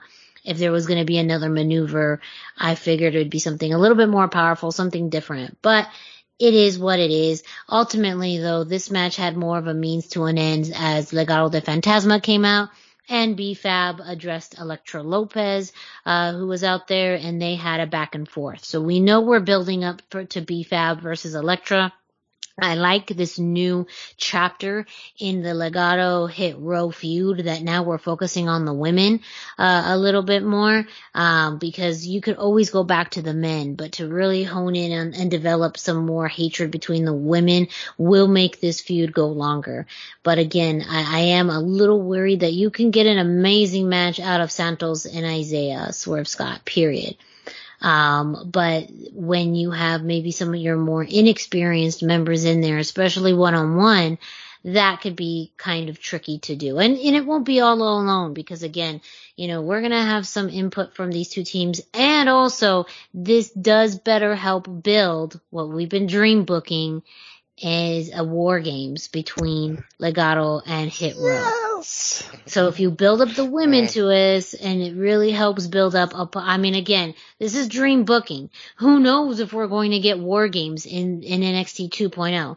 That's a whole other thing that hasn't really been addressed is what our takeover is going to look like now. So it almost will absolutely piss me off if we get rid of war games right when, we have 2 new factions that you could build a whole war games around. I'm a lot less optimistic because if the rumors are true, Vince is heavily involved and Vince very clearly does not support intergender wrestling. WWE does mixed tags. They don't do intergender tags. Apparently that's because of their toy licensing deal. They have an agreement with Mattel that a man will never put his hands on a woman in violence without their prior approval. Well, So Becky Lynch taking the end of days and stuff like that, Mattel had to approve that. It's hard to tell what is real and what is, it's hard to know, what really, because then you're also dealing with NXT, which is a very different brand, and so who knows? But anyways, the point, I guess, is more, I can understand why the focus is now on the women to help, just add more to this feud between these 2 factions. I'm still there, and I'm still on social media pushing for it. Yes. allowing a little more room for maybe this isn't the present I should look for under the Christmas tree this year. Now, again, this also notes a pretty big week for Katrina. As I mentioned, she was also on 205 Live. I have not watched her 205 Live match, so I would definitely want to watch that to see how that went differently than this match with B-Fab. Because that is kind of the sour note on this, is that match between B-Fab and Katrina wasn't, a caliber that I had hoped for both of them. Even in a squash match, that means you have less moves, but you have to be more precise and clean and strong. And that definitely too. You could absolutely have played more of that strength game on B-Fab just because she had the obvious strength and size advantage against Katrina.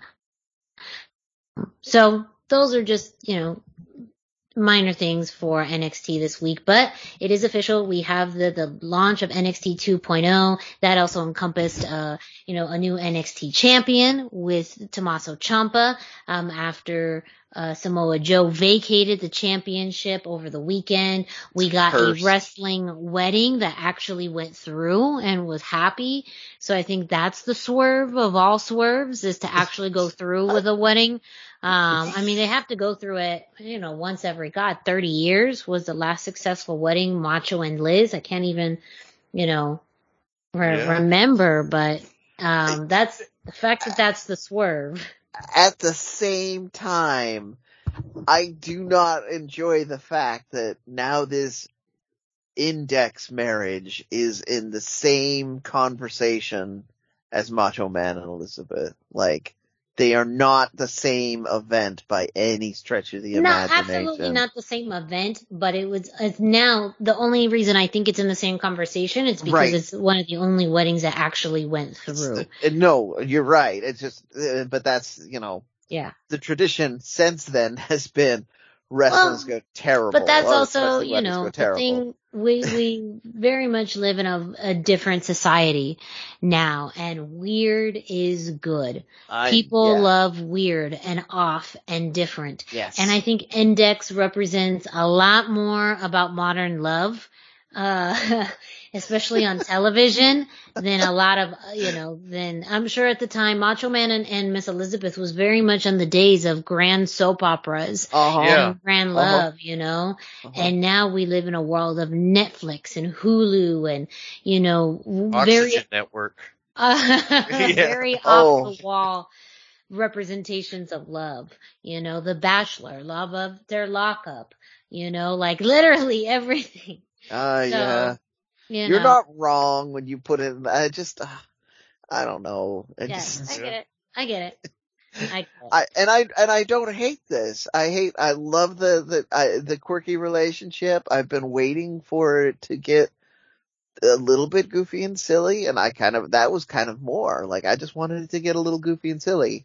Like, it could maybe have gone off without a hitch, and then something goofy happened. That would have been cool. It's weird. It's wrestling weddings not going weird is just, Chelsea Green built a career off of this. Yeah. True. If you don't know what I'm talking about, Google it, kids. Yes, Hot Mess Laurel Van Ness, y'all. Yes. All right, well, that was this week in NXT. Up next, we are going to jump to AAA news with Dusty. Yeah, not a whole lot of news, but the full card for Heroes and Mortales was finally announced. It'll be happening Saturday night, October the 9th, 2021, and there will be 5 trios matches, 1 tag team match, and 1 Copa/Battle Royal style match. No singles or apuestas matches anywhere on the card. The first match is Fabi Apache, Mr. Iguana, and Nino Hamburguesa versus Io del Tarantes, Parca Negra, and Superfly, and a trios match that is sure to be one of the strongest highlights of the night, solely because of the inclusion of friend of the show, Copa Triple Mania winner, and this year's Mr. PWI 497 and climbing, Mr. Iguana. The second I have a counterpoint to that. Okay.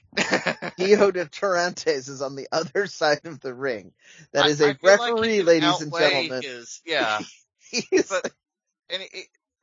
once in a while the refs get involved, but this is like fairly rare for like a professional wrestling thing. But yeah, if it was going to be anybody, it'd be Tarantes. Like, Yeah.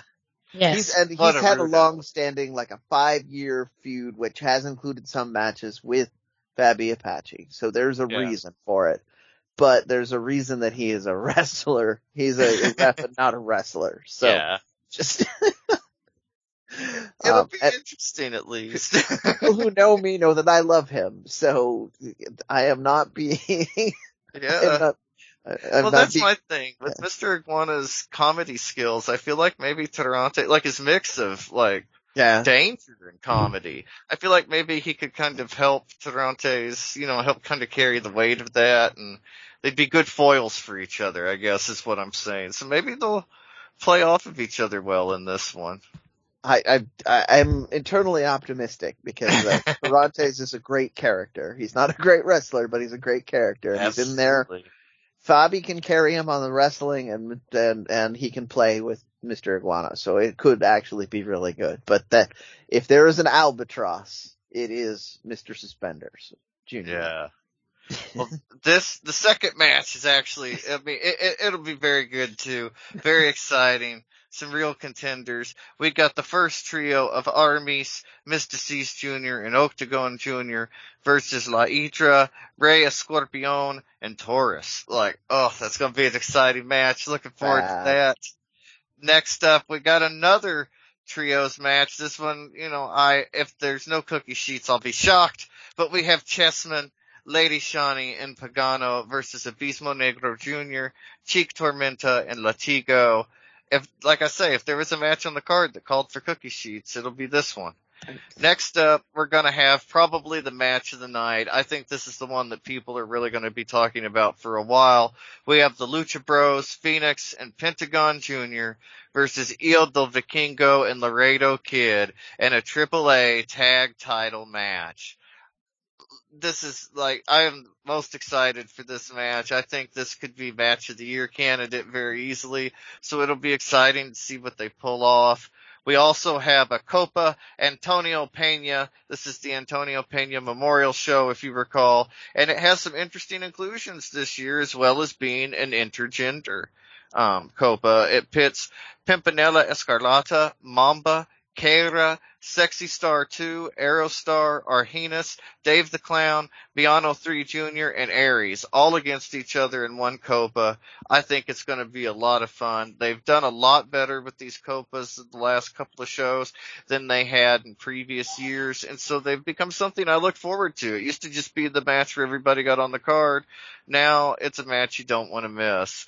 And our two big, co-main event matches and the big feud, Poder del Norte, Carta Brava Jr., Mocha Cota Jr., and Tito Santana versus the Nuevo Generacion Dinamita, Cuatrero, Forastero, and Sansón. That's going to be an exciting trios match. And then we also have La Empresa, DMT Azul, Puma King, and Sam Adonis versus the Psycho Circus, Monster Clown, Murder Clown, Psycho Clown, and a rare cage match with no apuestas on the line. That's fairly uncommon in Lucha, not to have an apuesta in a cage match. So it's a pretty exciting Psycho Clown occurrence. might lose. Yeah. Yeah, that's a good sign that La Empresa is going to win this one. But if there's any new information and all the other AAA news and information, check out luchacentral.com. So it's the segment you love, and you learn something a little bit every time. It is This Week in Lucha Libre History with Dusty. Yeah, we were just talking about Lucha Central, and here we are again. It's time for This Week in Lucha Libre, and if I'm telling you that you've got to be sure and check in at luchacentral.com every single day. Pep Carrera, we've mentioned him earlier in the evening. He's got this day in Lucha Libre on there. There's information, there's birthdays, there's anniversaries, there's matches, there's videos, there's matches of the day, and even more. And everything on there is all about Lucha Libre, and it's at luchacentral.com. Your centralized place for all things Lucha Libre. This week we chose September the 15th, 2019, when AAA hosted Lucha Libre Invades New York. Lucha Libre Invades New York was a pay-per-view event that was produced and promoted by AAA in partnership with Impact Wrestling. It took place on September the 15th, 2019, as we mentioned, at Madison Square Garden's Hulu Theater in New York City, New York. This was only the third wrestling company to run shows at Madison Square Garden. Ring of Honor got the G1 Supercard there, and AAA was actually the third company after WWE to get a show there. Very exciting for them. And I'm going to focus on the women's match. At Bound for Glory, Tessa Blanchard, her and Taya had been feuding. Tessa retained the title by using the ring ropes at Bound for Glory. 3 weeks later, Taya received a rematch. Once again, Tessa won. She attacked the referee and got herself to... Yes, 3 weeks later, she was won by Tessa. She kept the title. She attacked the referee, got herself disqualified. At Homecoming, then, that took place on January 6, 2019. Taya took the Impact Knockouts Championship after special guest referee Gail Kim, who had earlier attacked Tessa Blanchard in the match, performed her finishing move that allowed Taya to hit her finishing move. Then she pinned Tessa. So this was a rematch from Homecoming, this time for Tessa Blanchard's AAA Reina de Reinas Championship. For Triple A Reina de Reinas Championship.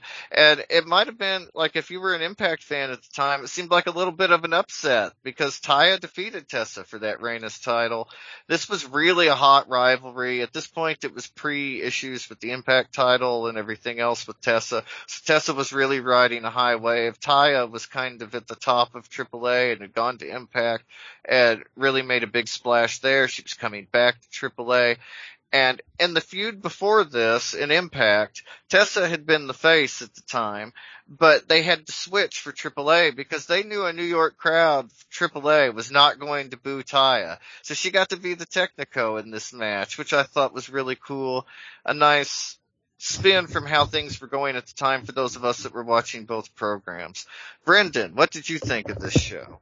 Well, you hit it on the head. That was the match that, it was I almost, match. I was ready to go across the country and I mean, it would have been my first Madison Square Garden show if I'd been able to go, but that was the match that made me really seriously think about it. Like, I really wanted to see that. And yeah, like you said, it was a bit weird because AAA didn't act like Taya was going to be a babyface until the day of the event, but man, that crowd was behind it and they booked it like that and it was fantastic. And she had worked really hard, mind you, to be a heel when she was on her way out of AAA before. Yeah. Like, she'd had was one of the best heels. Like, she was so good when she had that Ruda run. Like, yes. Fantastic. And we got a little bit of everything. We got the brawling that was like really infamous in her Hamada matches. We got the technical stuff that we know that she and Tessa can do. It was just generally, it was a very solid match, and it was I mean, there was a lot. The AAA did not shy away from content for this. They wanted to come in and make a big splash and try and get a foothold into America, and they probably would have if 2020 hadn't been a thing. Had a good foothold based off of the performance on this. They sold a lot of tickets. They got a lot of views online. There was a lot of buzz that day. But, when I talk to people about the match, it's about the card. It's that match that everybody remembers. I'm going to toss it over to Miranda, but I suspect we're going to still be talking about this same match. Well, I mean, yeah, that and another match was really caught my attention. I think with Taya and Tessa, it was, also really showcasing two non-Latina women, fighting in much more of a brawler style, but I think, representing the pinnacle of lucha wrestling. It was kind of, and it's a weird dichotomy when I think about it, and I may be overanalyzing it. But I think it was also the heatedness between their stories and how intense they were in the ring that sold me on it. I mean, they're two of the best in the entire world, and they're both representing AAA. You know, so it also shows how serious AAA has taken women's wrestling and how, but it also makes sense when you think about an American audience, you know, like this made the most sense at that time for them, to have this showcase, and how it just also, you know, kind of linked into other things like, you know, what's been happening at Impact and all of that. So my big thing, the one that I loved in the intro, the beginning, was the Lucha Bros versus Santana and Ortiz. Because that reception that Penta got in that arena echoes what we hear now in AEW. And I think that, the crowd loved him. And I think this match too is something that we still tease. I mean, we've seen it multiple times already, but the fact that they're still so close again to doing it again just makes, you know, like just waiting patiently of when are we going to see this again? Because every time they're in the ring, they work magic. It's because it's like almost like telekinetic, beyond this higher power of communication and skill level between these four guys. But I do think now, knowing what I know about, you know, AEW and that reception they get, I mean, they were already getting that mad pop back in 2019. Yeah. So I do feel like it was, you know, AEW is making the right steps towards looking at the future of tag team wrestling in them. I hope all four of them really have a big foothold in the future of AEW's tag division, because they can sell. They can work. They've done this. And just because they've done it before doesn't mean not only can they do it again, but they can be better each time. I think a lot of people forget now that we've seen them so much as a tag team too, that they were like the two singles guys, like the two guys on Lucha Underground. Yeah. And so they can really do anything. That's what makes them so good. Like we saw in the match with the Young Bucks where they work together constantly, tandem wrestling. But we have also seen them, you know, in more traditional tag matches. They just, everything they do is so phenomenal and so effortless, and they are truly the best at what they do. Yes. Indeed. Well, that is this week in Lucha Libre history. Don't forget to check out this day in Lucha Libre at luchacentral.com. But wait, there is more. There's actually a lot more that you can see at luchacentral.com. Brendan, why don't you tell our listeners what they can find? All right, here we go. If you're listening to this and you haven't visited luchacentral.com, it's time to do it. LuchaCentral.com is the online home for Lucha Libre, where you can get all of the top news in English and in Spanish. Find the best curated video content and original content not seen anywhere else. Find when Lucha Libre events would be happening in your area. Find photo galleries from top photographers covering Lucha Libre around the world. A place to have your voices heard have your voices heard from weekly polls to annual awards seen and read by top executives in all of the major Lucha Libre promotions across the globe. And on top of all of that, it's free. I mean, come on, free, best price ever. LuchaCentral.com, your centralized place for all things Lucha Libre. Up next, we do have This Week in WWE with, you know, some interesting notes, a little bit tidbits. So, Dusty, go ahead and take it away. Yeah, first up on SmackDown, we had a big tag match. Big E, Rick Boogs, Shinsuke Nakamura, Rey Mysterio, and Dominic defeated Apollo Crews, Otis, Bobby Roode, Dolph Ziggler, and Sami Zayn with Chad Gable, Commander Aziz, and Trae Young at ringside. This was a match, and it happened, and it was a thing. It was an otherwise pretty good, not very good, but pretty good episode of SmackDown. And in this match, we only had the two luchadors on SmackDown, but it didn't feel like a great match. It felt like a way to cram a bunch of names onto the card at Madison Square Garden, and it just came across that way the entire time. Didn't last long. However, to be positive, I'm looking for the positives in WWE right now. To be positive, this means that Dominic technically has a win over Sami Zayn now, and it happened in Madison Square Garden. So nobody can take that away from him. That's a high mark there, a nice achievement. And then also on SmackDown, newsworthy for what didn't happen, Zelina's match was cut. And like, so strange. Zelina and Carmella were supposed to have a tag match against Liv Morgan and Toni Storm. With all the 9/11 tributes that WWE chose to air throughout the show, they couldn't in some way have thought to include Zelina Vega, who literally lost her dad in the Twin Towers on 9/11. And the next morning, she was at the 9/11 20th anniversary memorial reading the names of the lost. They had nothing for her on the 9/11 memorial show of SmackDown in New York. Blows my mind. At this point, I feel like WWE is purposefully dropping the ball on things to see how far they can go before annoying the kind of smart fans and the internet fans affects the casual viewership. The mistakes they're making this is amateur level stuff. They should be doing this. They were the best at this back in the day. WCW, they hardly ever marketed like when people were on other talk shows and things, WWE would beat that drum to death. If somebody was on Conan, you'd hear about it for 2 weeks, on Raw and SmackDown. So the fact that they didn't use Zelina, I don't know. It just felt disgenuine and purposeful to me.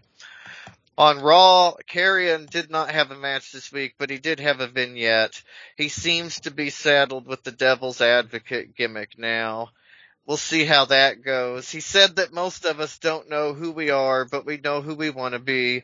Then they showed a few quick clips of Karrion whooping that ass, and he said that he loves every second of the agony when he fights people, and that maybe he doesn't have an ultimate plan. He'll just destroy everyone and take what he wants. And since I'm trying to be positive at WWE and Karrion right now, I'm going to leave Raw at that.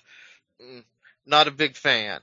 But what I was a big fan of this week was Main Event. Our main event was Angel Garza and Humberto Carrillo against the Lucha House Party.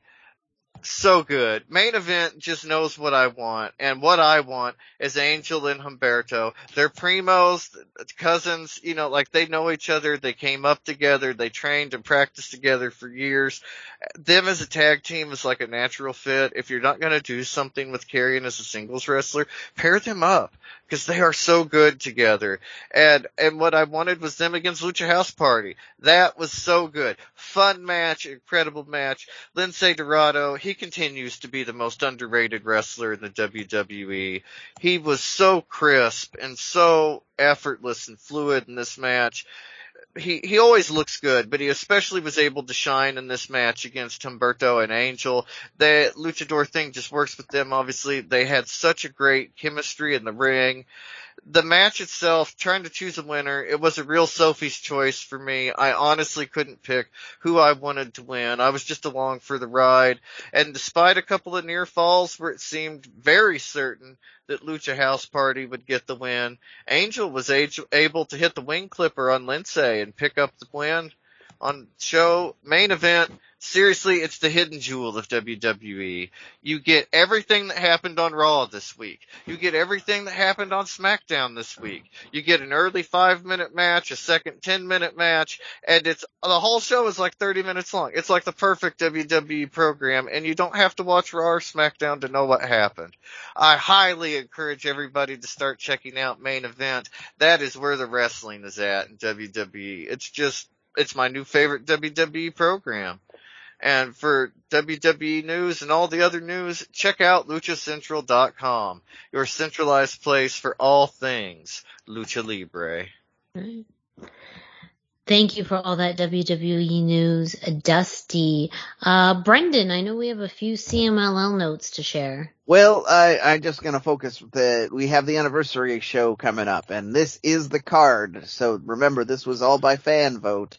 So don't shoot me if you don't like the matches. Blame yourselves. Yes. First off, we have Templario versus Dragon Rojo Jr. for the Mexican middleweight title. It should be solid. Titan and Volador versus Gamilio Diablo and Gamilio Diablo 2 for the vacant CMLL tag titles that Mystico left in the void, or Carissa, yeah. Then we have Hechicero against Ultimo Guerrero for the CMLL Heavyweight Championship. That doesn't appear to be vacant, so probably Ultimo has it. That's the answer. Handsome Ultimo Guerrero. PWI ranked. PWI ranked highest ranking luchador of 2021. And it was obviously his handsomeness that got him there. That's part of the criteria. I get it now. I understand. Then we'll have Espiritu Negro and Rey Kamata against Akuma and Espanto Jr. for the Mexican Tag Team Championship. And the ladies will have La Garotita and Uvia against Dark Silhouetta and Reina Isis for the Mexican Women's Tag Championship. So that will be, I believe, this weekend. It should be available on YouTube. They're not AAA. They didn't get blocked, so you should be able to watch this. And we will be talking about the anniversary show, coming up in a future episode, probably next week. Yeah. Very exciting. To start the end of our show, we are now moving into the world of Impact Wrestling and some pretty big announcements this week. First off, we do have Victory Road happening exclusively on the Impact Plus app this Saturday, and there are a few matches to keep in mind for those, who want to watch that, as I slowly delay myself in finding that information. We do have the Impact World Championship being defended. Christian Cage will be facing Ace Austin. We also are going to have Tasha Steelz and Savannah Evans versus DK, and that's Rosemary and Havoc. Just announced earlier, we will see the Good Brothers defending the Impact World Tag Team titles against Rich Swann and Willie Mack at Victory Road as well. And so if you are a Willie Mack fan, make sure you watch that show because he may become a tag team champion. Other things to note, really one of the bigger pieces of news this week, is the announcement of the Knockouts Knockdown special coming back. It will be taped this weekend, but will air on October 9th. And some pretty big announcements. First, we did get confirmation that the event will be headlined by a Monsters Ball match to pay tribute to Daphne, who passed away recently, which I think is a great thing to do. She had her time when the company was TNA, of course, in WCW, and she paved the way for a lot of women in pro wrestling. And Impact was really one of the first promotions to have women go through, a wider range of matches, including a Monsters Ball match. So the participants for that have not been announced, but we do know that's going to be the headliner of the show. Christy Hemme will also be back on the show. Just right now it's been indicated that she is going to have a major role, but details haven't been announced. And one of the biggest pieces of news is that Mercedes Martinez will make her Impact debut on this card as well. Put her in that Monsters Ball, please. Monsters Ball, I think, eventually she should be in the lineup to face Deonna Purrazzo for the Knockouts Championship. I know right now Deonna's in kind of a feud with Mickey, but they can kind of do her and Mickey in a long term, and maybe Mercedes comes in more short term. But I think that Impact is a great place for Mercedes to land. And I think we'll get to see more of her personality. I think Impact Wrestling is a very unique place where you see more personality of people that you didn't get to see before. And so I feel like we're going to see more of her in that setting. But I also think, seeing her in a match with Deanna Pratt. So I know that's happening on the independent scene, sometime, but to actually get that on television is a blessing. They also just made an announcement about the announced team scheduled for the Knockdown special. We are going to have Mickie James, who's going to be serving as the color analyst, and Veda Scott doing play-by-play commentary, which I think is perfect. Veda is a fantastic commentator. She's commentated for AEW and all over the independent scene. I think this is an ideal place for her. And then your ring announcer for the show will be Melissa Santos, and she is my absolute favorite. I adored her in Lucha Underground. I adore her announcing, and I think that she is really one of the best out there. So, a big congratulations for Melissa to be in this role, and she's going to do outstanding. She's not only going to do this show justice, but beyond that. And I think anytime she gets in a ring, lots of fans get excited, but also get that Lucha Underground vibe, because she really was the voice of Lucha Underground. As far as notes for this week's Impact Wrestling show, I was not able to watch in time before this recording, but there are a few matches you may want to keep your eye on. Some pretty good Lucha content on this week's Impact Wrestling. You had the team of Decay, Crazy Steve and Black Taurus versus Violent by Design. We also had TJP versus Petey Williams, and a repeat match from BTI last week, John Skyler versus Laredo Kid. So I am really glad to see this on the main show. It does seem like we are going to see more Laredo Kid at Impact Wrestling, and I think that's fantastic. And so again, you'll have to watch this week's Impact to find the results of these matches. But a pretty good week for Lucha Libre fans in Impact Wrestling, as far as women's wrestling fans as well, tag team wrestling fans, whatever kind of wrestling you like. It's a pretty good week to like it in Impact Wrestling. So make sure you stay tuned to Victory Road this Saturday. Of course, the Knockdown special in October, and this week in Impact each and every week on Thursdays on Access TV.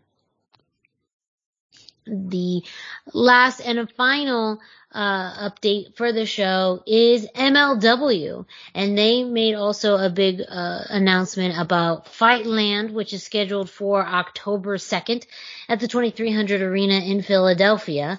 They announced a 4-way for the middleweight championship. The champion Myron Reed is set to defend his title against Tajiri, Artemis, and Addis in a 4-way. So that is going to be a match to watch. Of course, you have two luchadors in there, and Addis and Artemis. Tajiri, who's wrestled all over the world, who can wrestle almost any style of pro wrestling. And then, of course, your champion Myron Reed. That's definitely going to be a match to watch. And then we also did get the names of the 3 final competitors for the Opera Cup. We will see Lee Moriarty in the tournament, as well as Bobby Fish and Alex Shelley. So as we alluded to earlier in talking about Ring of Honor, some of these WWE releases / independent agents or independent contractors are moving their way around the independent scene. I think Bobby Fish in the Opera Cup is chef's kiss genius idea. So I dig it. I love it, and I'd be excited for it. But real quick, what are your thoughts on Enemies and Addis entering this 4-way match with Myron Reed and Tajiri? A pretty high profile spot for these two guys. Brendan, I'll let you go first. Like you said, it's a nice high profile spot. You've got Myron Reed, who's worked a lot with luchadors, and then you have Tajiri, who is, famous because of a career with a feud with a luchador. So I think you've got 2 of the best guys to help them really stand out in front of an American crowd. I think, I have nothing but the highest of expectations for this match. Yes. Dusty, what about you? Yeah, I agree. We've seen what they can do. We know what they can do, but I think that a lot of people haven't, and the fact that Impact is willing to put them in, or sorry, not Impact, but yeah, that they're willing, yeah. MLW. MLW is willing to put them in such a high profile spot, and like to get eyes on them, to put them with these kind of legends of what they do. If you're into MLW, you likely know a lot of the history of wrestling and maybe a lot of the future too with some of the independent names. And so I think that this level of investment is crucial to these guys, and I think it could be what makes them stars. All they've needed was a company to believe in them for a while. That's all they need. That was the missing piece. And now that they've got that, I think they could be superstars, genuinely. Yeah. I'm very excited to see what comes out of MLW in the next few weeks as we head on over to Fightland.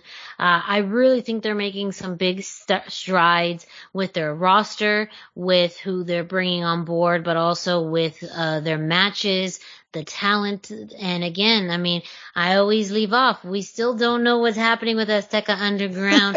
Y'all making me wait too long for this. I have no more patience left in me, but I guess I'm going to have to keep on waiting until we get some answers. It's not Christmas yet. Fine, I will keep on waiting, MLW.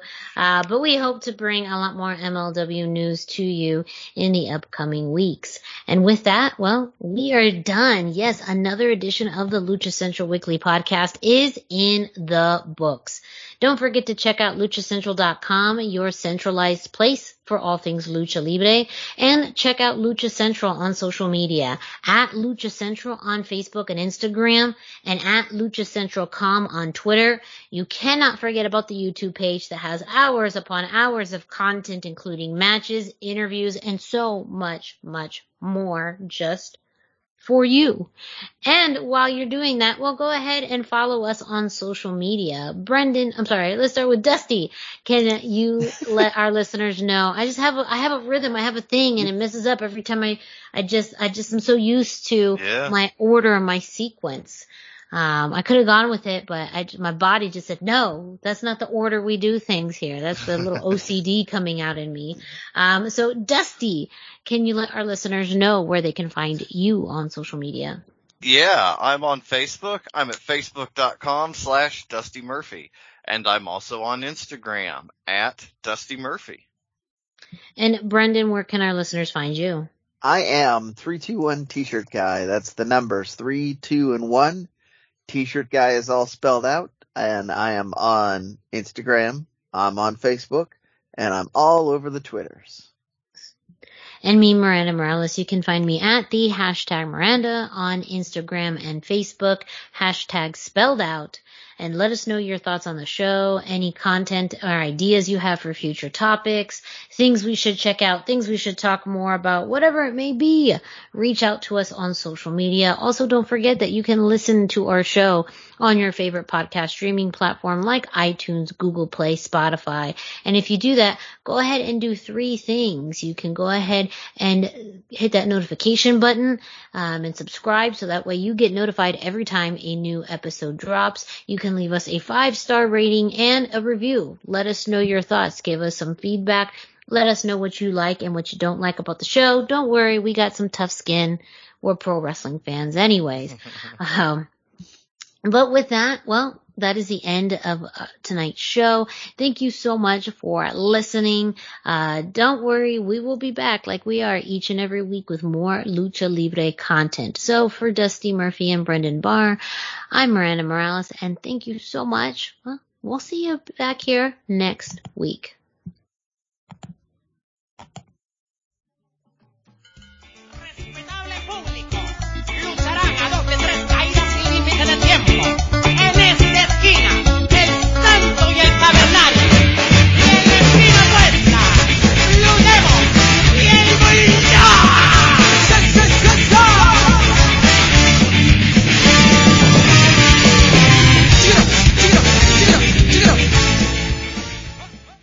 Say goodbye to your credit card rewards. Greedy corporate mega stores, led by Walmart and Target, are pushing for a law in Congress to take away your hard-earned cash back and travel points to line their pockets. The Durbin-Marshall credit card bill would enact harmful credit card routing mandates that would end credit card rewards as we know it. If you love your credit card rewards, tell your lawmakers, hands off my rewards. Tell them to oppose the Durbin-Marshall credit card bill.